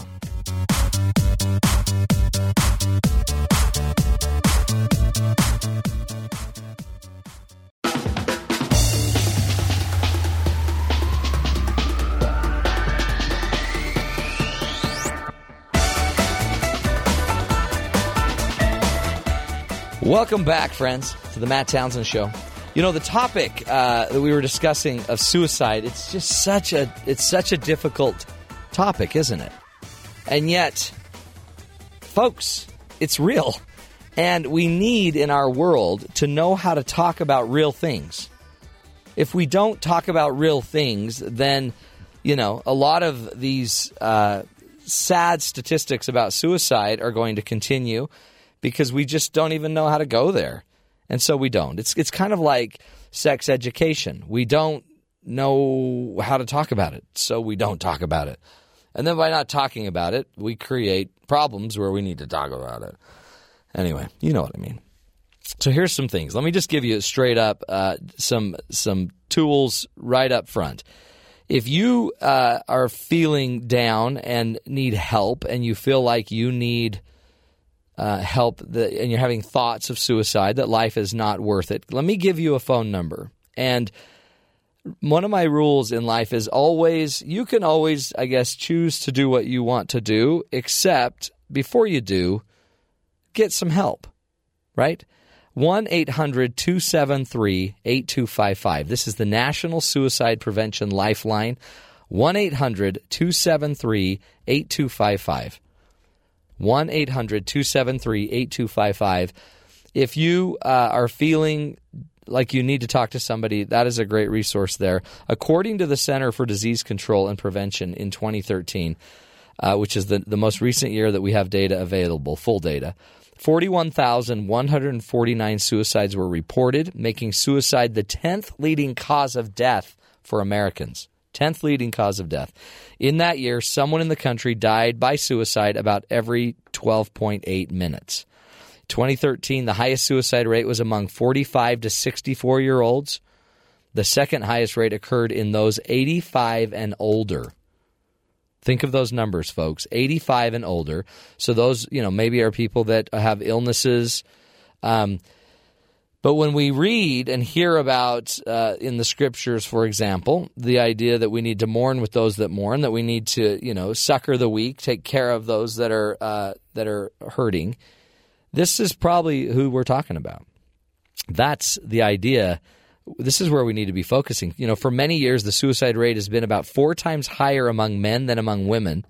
Of those who have died by suicide in 2013, 78% of them were male. 22.1% are female. By the way, just a little biased view as a relationship coach, that might simply be because maybe more women have the ability to talk. to people. Men, maybe we're not as willing and as open, so we might be more prone to just go act. A little rule that I have when I coach people is anytime I hear a man or a young man, especially anytime I hear anybody talk about suicide, I worry. But when I hear a man talk about it, I really worry. Just because they do have such a higher, incidence of actually going through with it. In 2013, the highest U.S. Suicide rate was among whites. The second highest rate was among American Indians and Alaska Natives. In 2012, the Associated Press reported the suicide rate is now 12.6 suicide deaths per 100,000 Americans, which is about a 12.8% rate. Anyway, it's the real deal. So can I just suggest a few things, especially when it comes to suicide? When you have somebody around you, close to you, commit suicide, we got some excellent advice from Darla Isackson about educating yourself. Go study it. Go take some grieving classes. It's probably the perfect time to engage a counselor. And just go spend some time sharing your feelings and your grief. A lot of times there was maybe sometimes a really hectic, hard lead up to the death and the suicide of another person that was close to you, and that may have left some ill feelings. Maybe you had to show some tough love, and because of the tough love, they took that ultimate step. So, some other things that we could probably do with each other is, what if we would learn how to just talk about death a little bit more with other people? So I always do these classes where I teach people how to have difficult conversations, and I just noticed where I struggle the most in knowing what to say is at a funeral.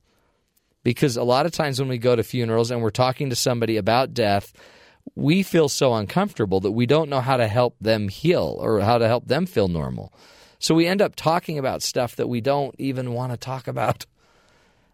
Just in a funeral of a grandparent of mine, I remember people standing around the casket talking about how good they looked.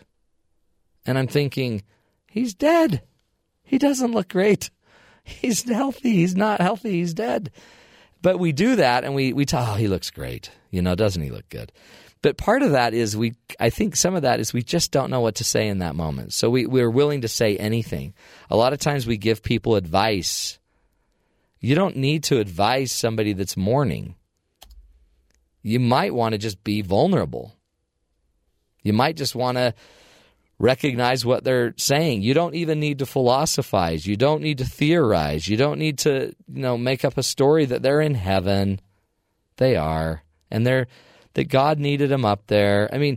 I get it. I'm a believer. I believe he does. And yet the story's not going to help the people around us heal. The way we help people around us heal is we have to be real. So one of the best, most real things I would just suggest that all of us try to do a little bit more is we just simply recognize when people are hurting. And we just say, you know what? I can see you're hurting. Tell me what you're feeling. And just almost invite them to just share what they're feeling. Instead of saying, he looks really good, and then they have to respond to that.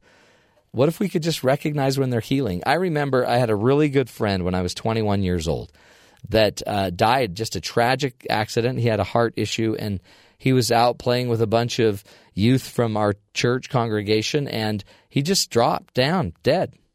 Heart dead, stopped. And I remember going to his funeral when I was 21 years old, and one of my best friends was his older brother. And I remember standing in line thinking, I don't know what to say here. What am I supposed to say? What do you say to somebody who just lost his brother? And what do you say to the parents that I loved? And I didn't know what to say. Now, I guess I could have gotten up there and said, he was really great and he did. But I just looked at him in the eyes and I said, I don't know what to say. And I just started to cry. 21-year-old crying kid. And I remember the parents just hugged me. I remember my best friend hugged me and he just said, dude, there's nothing we can say. There's nothing to say here.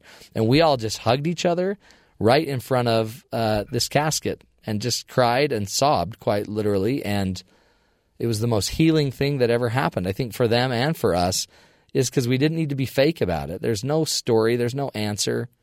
There's no sense. It's just random.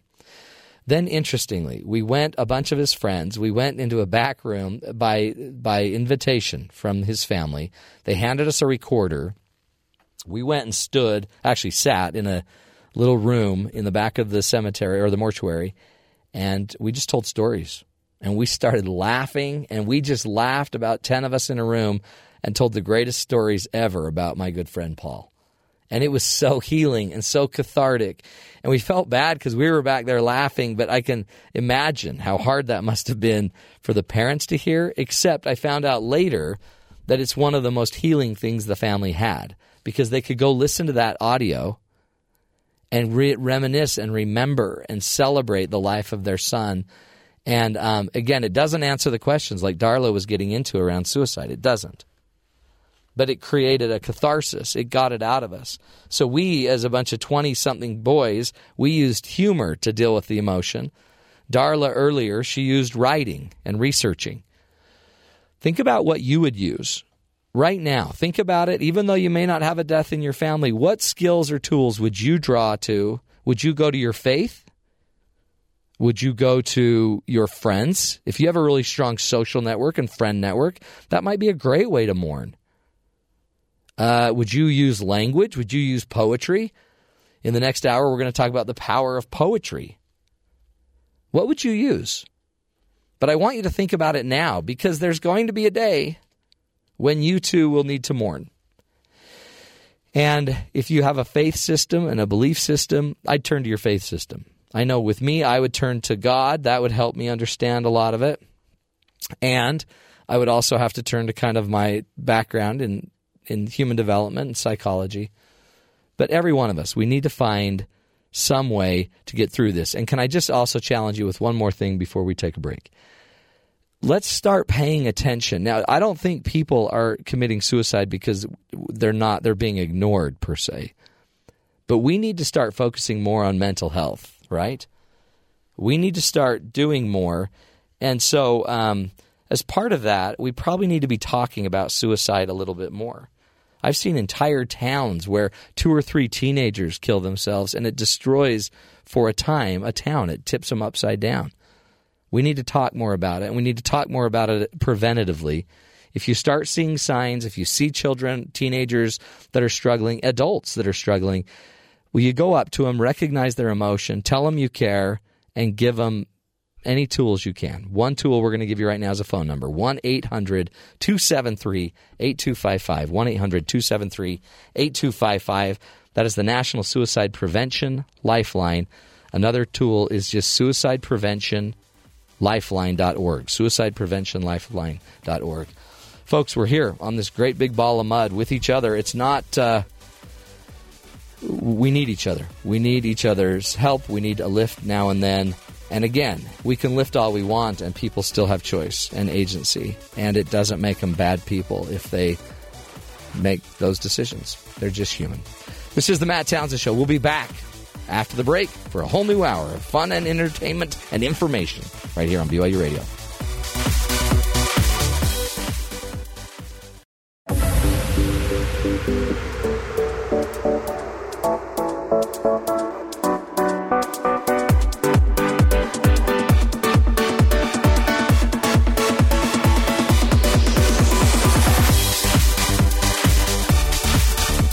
Good morning, everybody.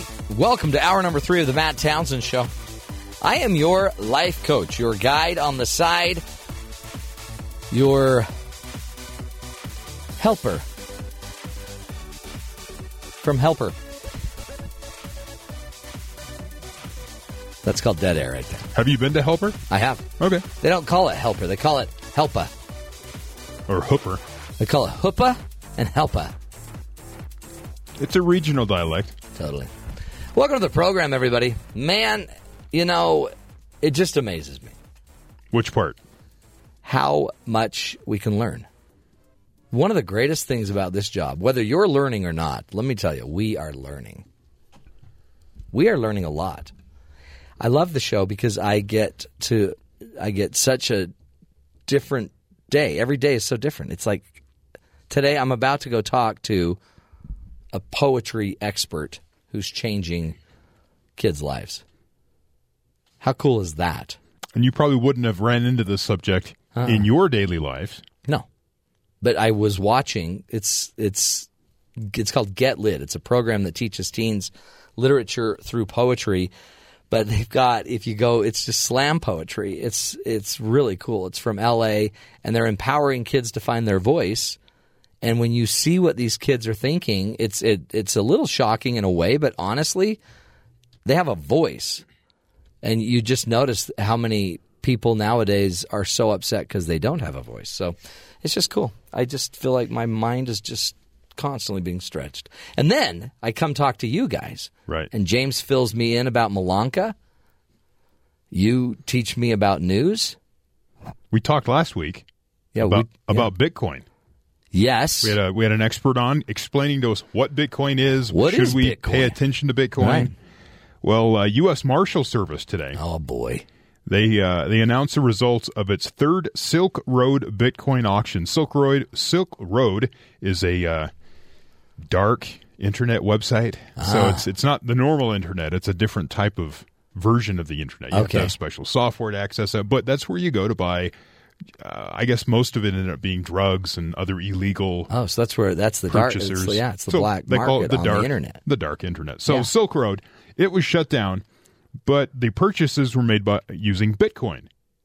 So when they shut it down, they confiscated a bunch of Bitcoin. How much did they get? They had to sell it off. Well, on Thursday, the auction begins on Thursday. Two winning bidders took home. Well, no, I'm reading this all wrong. They announced the results of its third Silk Road Bitcoin auction. It began last Thursday, and it's been going on since. Two winning bidders took home the bulk of the Bitcoin, with one anonymous participant winning 27,000 Bitcoin. Wow, 27,000 times $200-ish. Yeah. Each Bitcoin, as we found last week, worth around $200. And so 27,000, another winner took home 20,000 Bitcoin, and the third winner took home about 3,000 Bitcoin. So they're not commenting as to how much the winning bids were. At current market value, three winners, Bitcoin worth $8 million, $5.9 million, and $900,000. Interesting new update.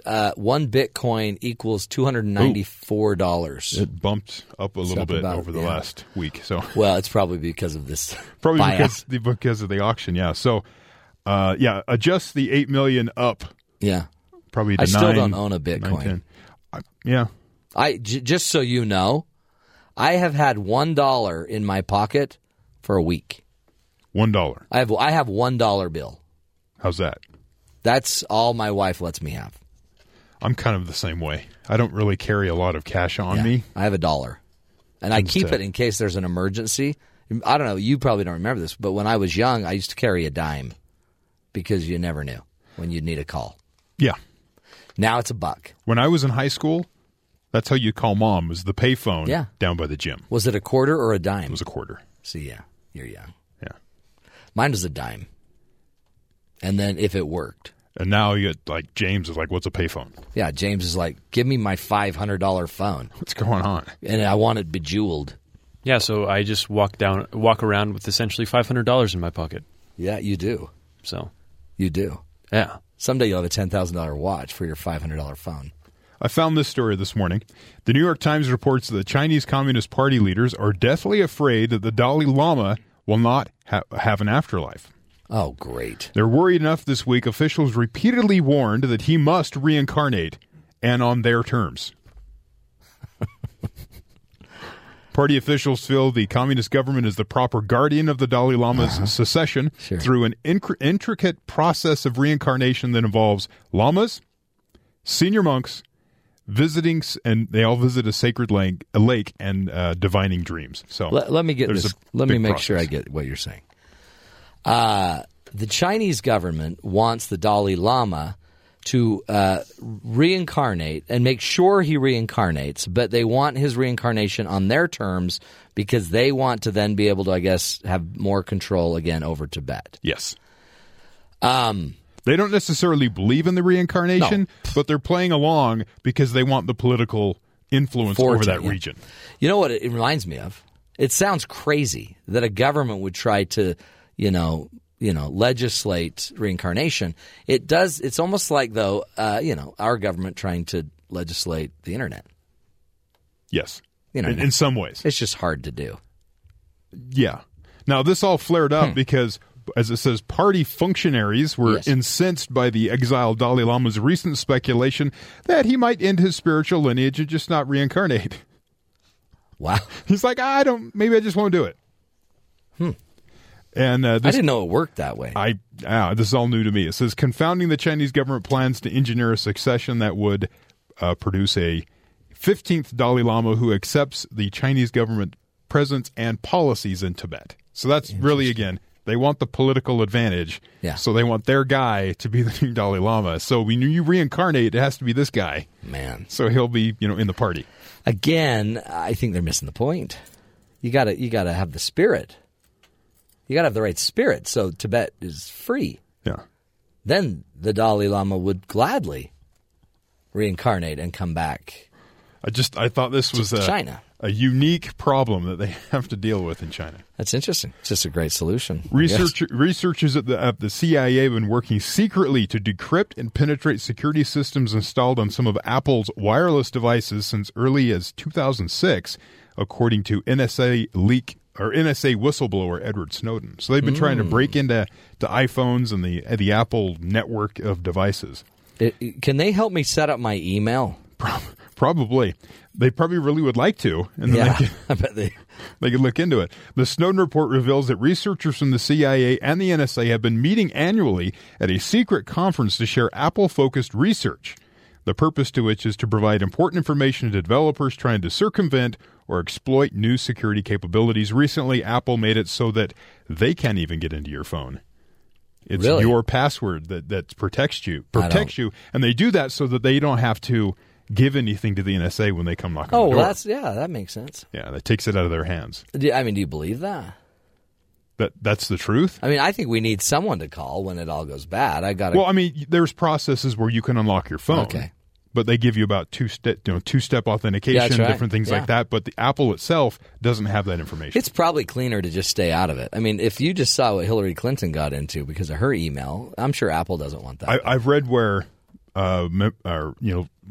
directors of the CIA, leaders in those areas have said it is helping the terrorists by having these security features.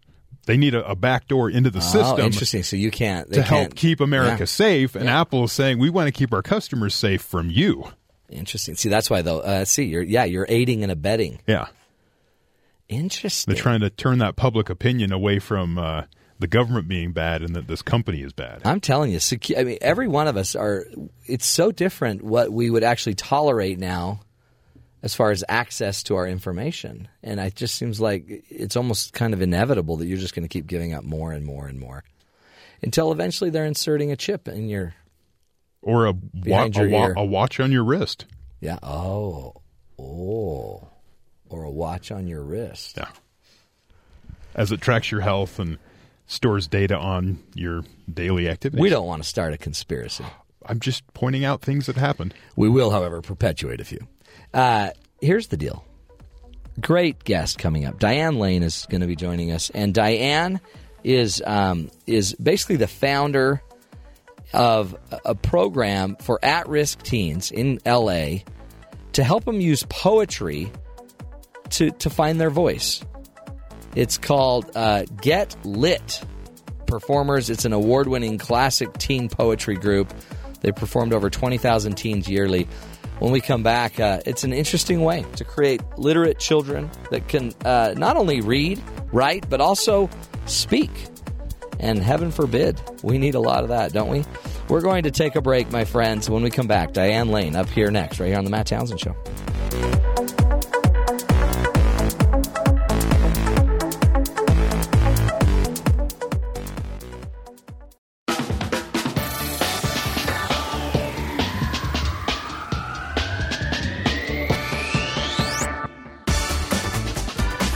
Welcome back, friends, to the Matt Townsend Show. We are trying to get Diane Lane, our guest, on from GetLit, which is it's an inner, I guess not even an inner city, but it's a It's an organization for troubled youth in Los Angeles, and they use poetry to help these kids find their voice. I mean, when you think about it, there's a very fine line between poetry, right, and rap, and just any kind of performance, singing performance. So, great organization, and we were going to have Diane Lane on, and as we're trying to get her on, one of the things I wanted to talk about is it's really hard, especially when you see what's going on right now in Wisconsin, in Ferguson, with a certain percentage of our population feeling disenfranchised in a way, feeling like they're not fully integrated and accepted, and then we don't, you don't always understand what's going on. How can that be? How can somebody just not feel, connected and integrated? And so one of the things I have found just in my own life is there are certain people that, to me, I remember when I was a teen and I felt like I wasn't old enough to have a voice that seemingly mattered. Nobody was listening. And yet I felt insecure because I didn't know what I was going to do with my life. I felt lost, kind of just wandering, not quite sure where I fit in, where I belonged. And so one of the things that our guest Diane Lane does with her organization, GetLit.org, is she helps people, especially youth, find themselves and their voice. And I wanted to, while we're doing this, I wanted to think about, and you to think about, who lit your fire? Who got you motivated and got you to believe in you? Who was it that made you think, wow, you know what, I could do something with my life? Do you remember the moment you realized you could even go to college? Do you remember the moment you realized you had gifts? Who was it that lit that fire, and what specifically did they do? James, do you have someone in your life that just turned it on for you? I would say I would have to say my parents, first of all, that they were very motivating and helped me and inspired me to achieve more. Yeah, were they good at walking you through your gifts and your talents? And yeah, and they're really encouraging with everything that I wanted to do, because I'm number 6 of 8 kids. Yeah, and you're the favorite, I heard. Yeah, exactly. I definitely had my parents say that to me every day. It was very reassuring. But it's a horrible parenting tip. But it was a great thing for your psyche. And I'll just say this, I'm very entitled, I think. Anyway. No, but since I was so far back in the line that all of my older siblings had already done everything by the time I was at that stage. Yeah. So my oldest brother did sports, my other siblings did music and academics and all that kind of stuff. And so when it got to me and kind of going through middle school, high school and different stages, I just... You're the only one that hadn't danced. I mean, you're the only nobody had danced. Exactly. So then that's where Lord of the Dance and the whole the tap dancing and the clogging and all that stuff. But the thing is that they were very supportive, because I kind of did kind of a potpourri approach. Did you? Yeah. You tried everything. Yeah, exactly. And did they see, as a parent, I would kind of shun that, ugh, we don't need to try everything, James. Just fall in line. Just do what they do. It's just a lot of carpooling. Yeah, exactly. But that's cool that your parents were the supportive ones. I mean, a lot of times parents just don't get you. Yeah. So they were one. Did you have an experience? I had an experience I struggled, no one would believe this, in high school, because I just liked being social. And I thought school was for, chumps. I didn't like it. Interestingly, I've got all these degrees now. Yeah, you have a Ph.D. and everything. Yeah. But part of it was simply I was just not studying anything that was interesting to me. Mm-hmm. But I remember going to a local university here in Salt Lake City called Westminster College, which at the time was hard to get into and kind of expensive. But I was doing it because I couldn't get accepted to the other universities in town, which I thought was rude. And anyway, I took a class in public speaking, and I don't even remember the teacher's name, but I remember taking one class and having about 8 speeches I was supposed to deliver. I think there was about 14 people in the class, and I remember doing my first speech and nailing it. And not even knowing I just did what I do, you know what I mean? But it was the coolest thing because this teacher came up to me and she took me aside and she says, you're very gifted in this. You're very gifted in this. And it was my first year in college, and my professors basically saying, you could do this. If you want to do this, you could do this. And right there, that's all I needed to hear. And then all of a sudden, I'm like, I can do this. And so I started speaking more, and my confidence boosted. And then my grades started going up, and finally I'm getting good grades. And then, by the way, I had to go take a biology class, failing it miserably. But I tried to speak my way out of it. But all of a sudden, I just needed one teacher. I needed one idea. And once I had that idea, that inspiration, it led to more, and it led to more, and it led to the next thing, and it led to the next thing. So then I left the country, went on a mission, came back after 2 years, went up to the university that now I could get into because I had had a good year. And I knew exactly the area I generally wanted to be. I knew it needed to be something around communication.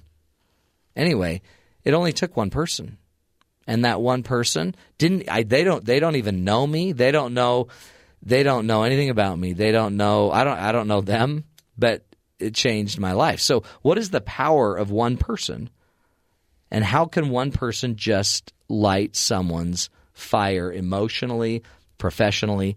So one of the things I'd just suggest to all of us as we're driving around, living a life, I mean, you might be the one they're all looking up to, right? You might be the one that they're saying, I want a job like you. I want to be like you. How do you help? How do you hand that down? How do you pass it along is one of the ideas we're talking about this hour. How do we become a change in the lives of others? Again, we're taking the inspiration from Diane Lane, who saw a need in kind of big city schools where they were cutting back certain things, cutting back certain, programs, and she wanted these kids to not lose poetry programs. So she decided she's just going to piece together an awesome program that's changing the lives of youth and giving them a voice. When we come back, we're going to continue this discussion of changing the world one person at a time. This is the Matt Townsend Show. You're listening to us right here on Sirius XM 143 BYU Radio.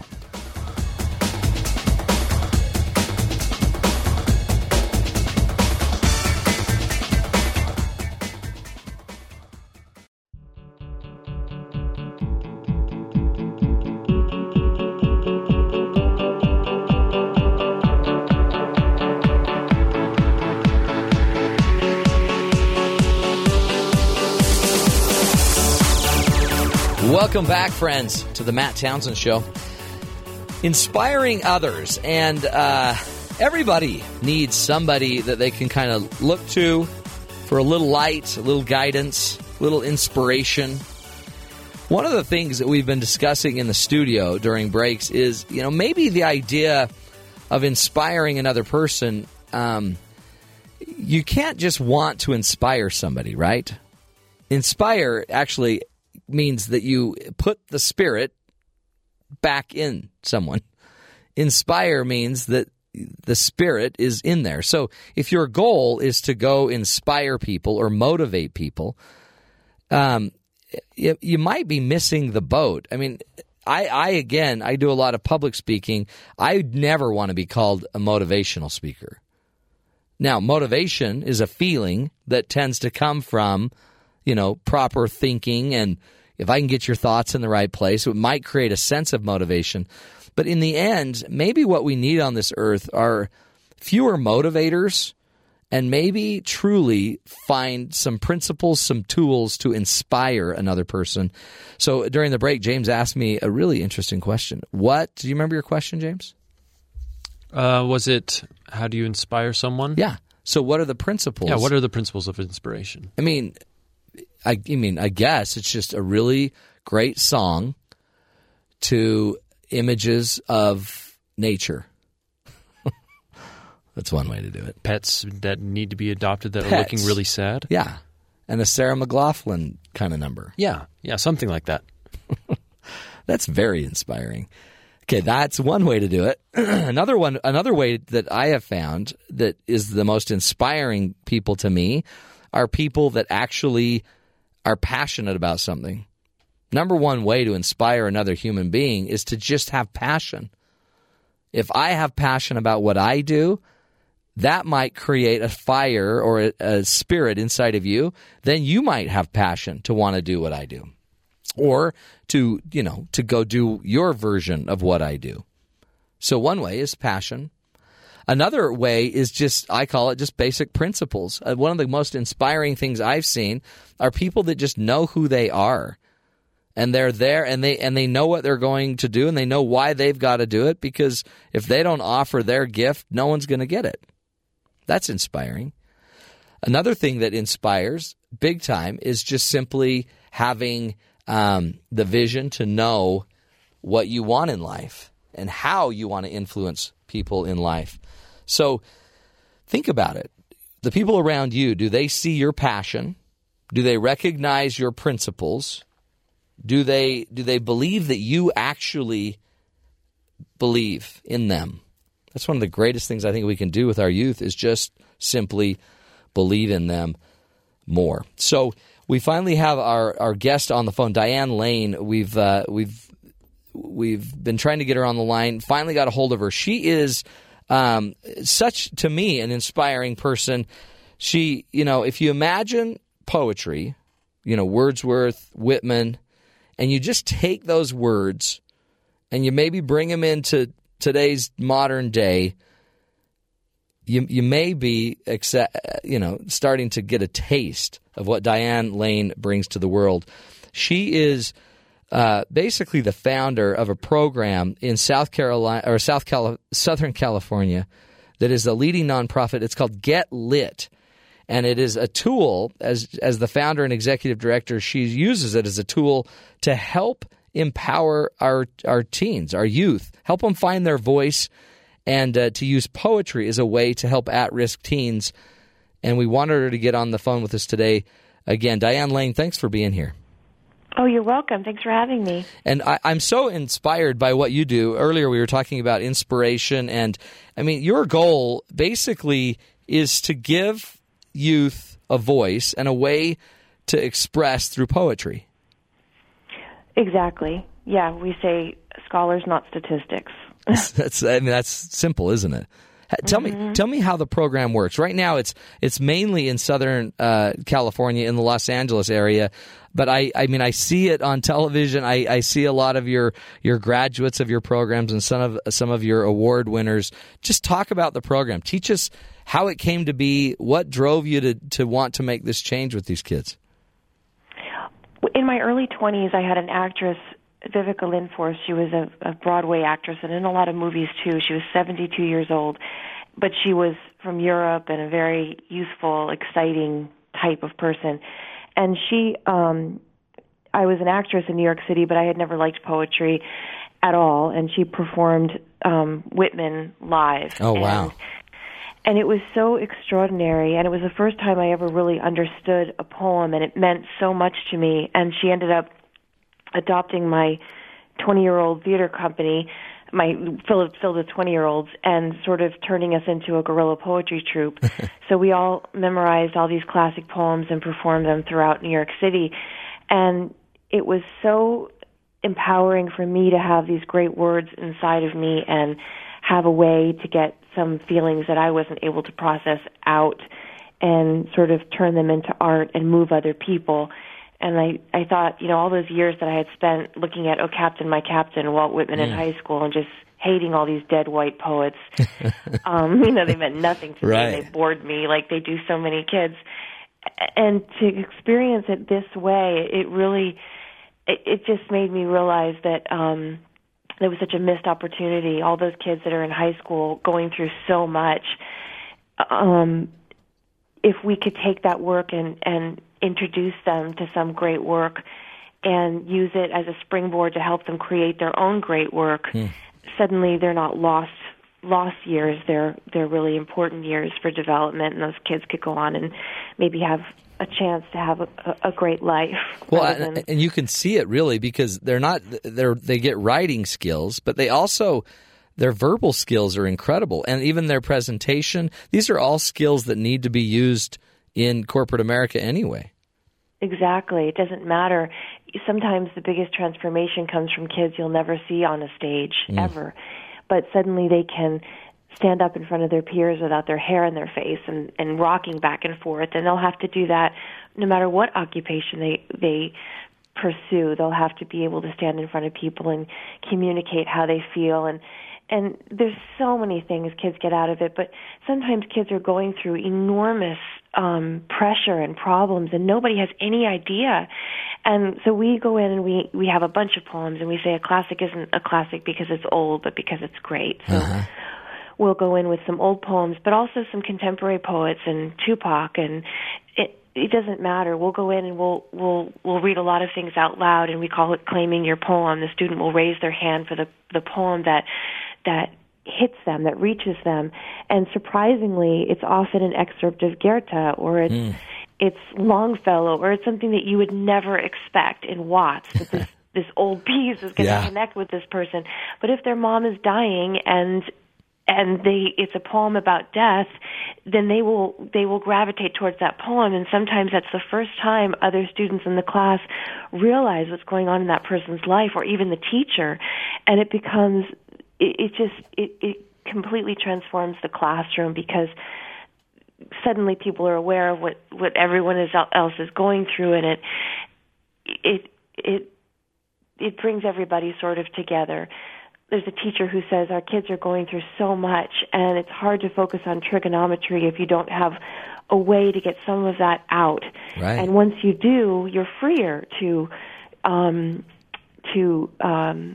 do what you need to do in trigonometry and chemistry and history and the other subjects. It's so true. I mean, and really, what are we trying to do in education anyway but raise healthy humans, and make them be able to contribute. And so, the ability to process your thoughts and and process this emotion and find your voice, and then let the voice and be healed by being able to share your voice. Wow. What a great thing. Exactly.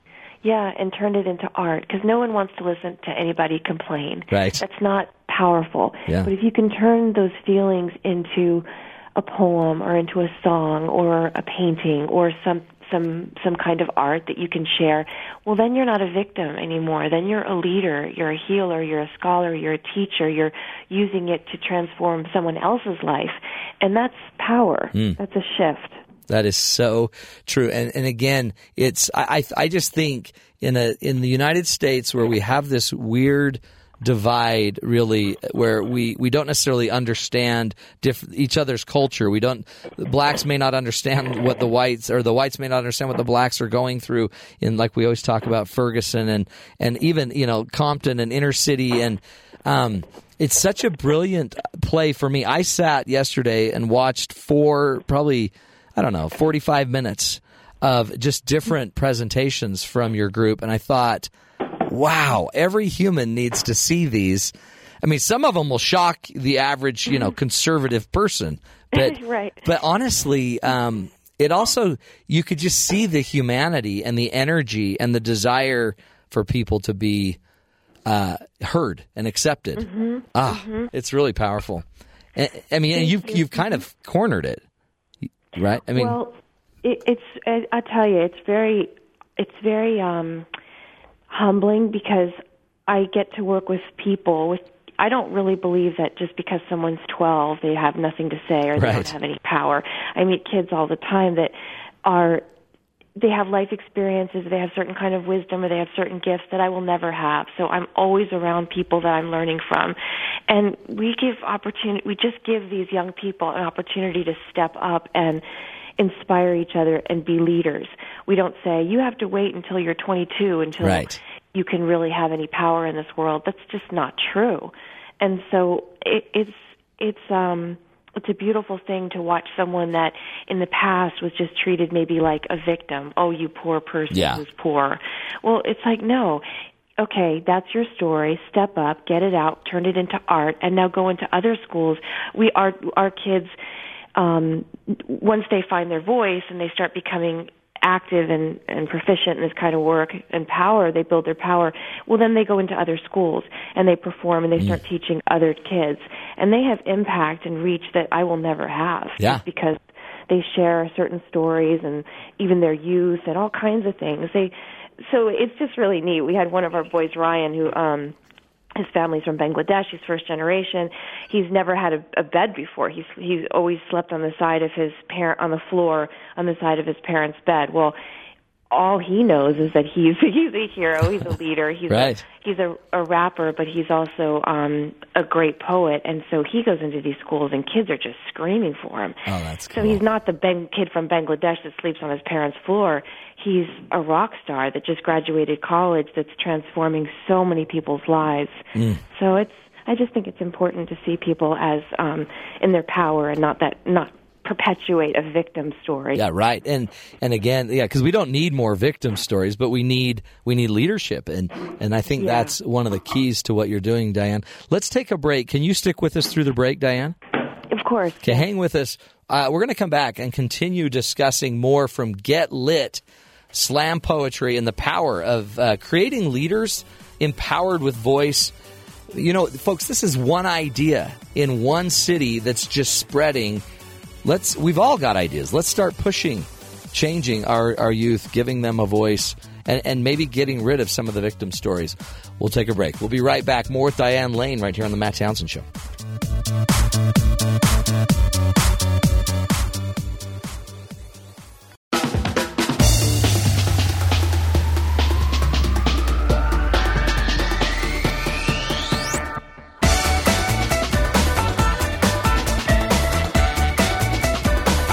Welcome back, friends, to the Matt Townsend Show.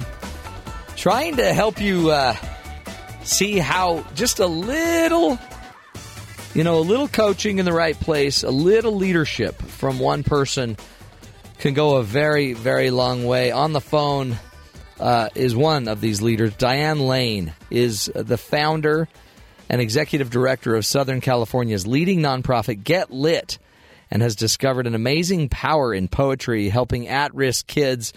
Now, these kids now, over time, it looks like, have performed for over 20,000 other teens, and they do that yearly. Every year, they're reaching 20,000 other teens, as she was just explaining. Diane, thank you for coming back.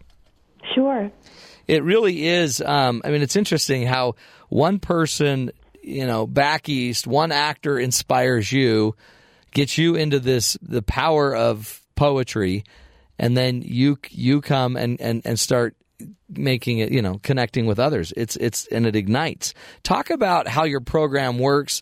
I guess the kids come in and just kind of walk us through how they get to a point where they get proficient, and then you send them out teaching. So we have a curriculum that's in about 50 schools, 40 high schools, and then additional middle and elementary schools. And so we do have GetLit mentors, and we teach the curriculum ourselves at certain schools, but we're able to cover a lot of ground because we actually train English and drama teachers that are in existing schools. So we have a lot of professional development. We teach them to teach the curriculum, and then they bring it to their own schools. So it might be one whole English department at a high school, or just the 9th grade, or a drama department for the 11th grade, or the whole school, or every school's different.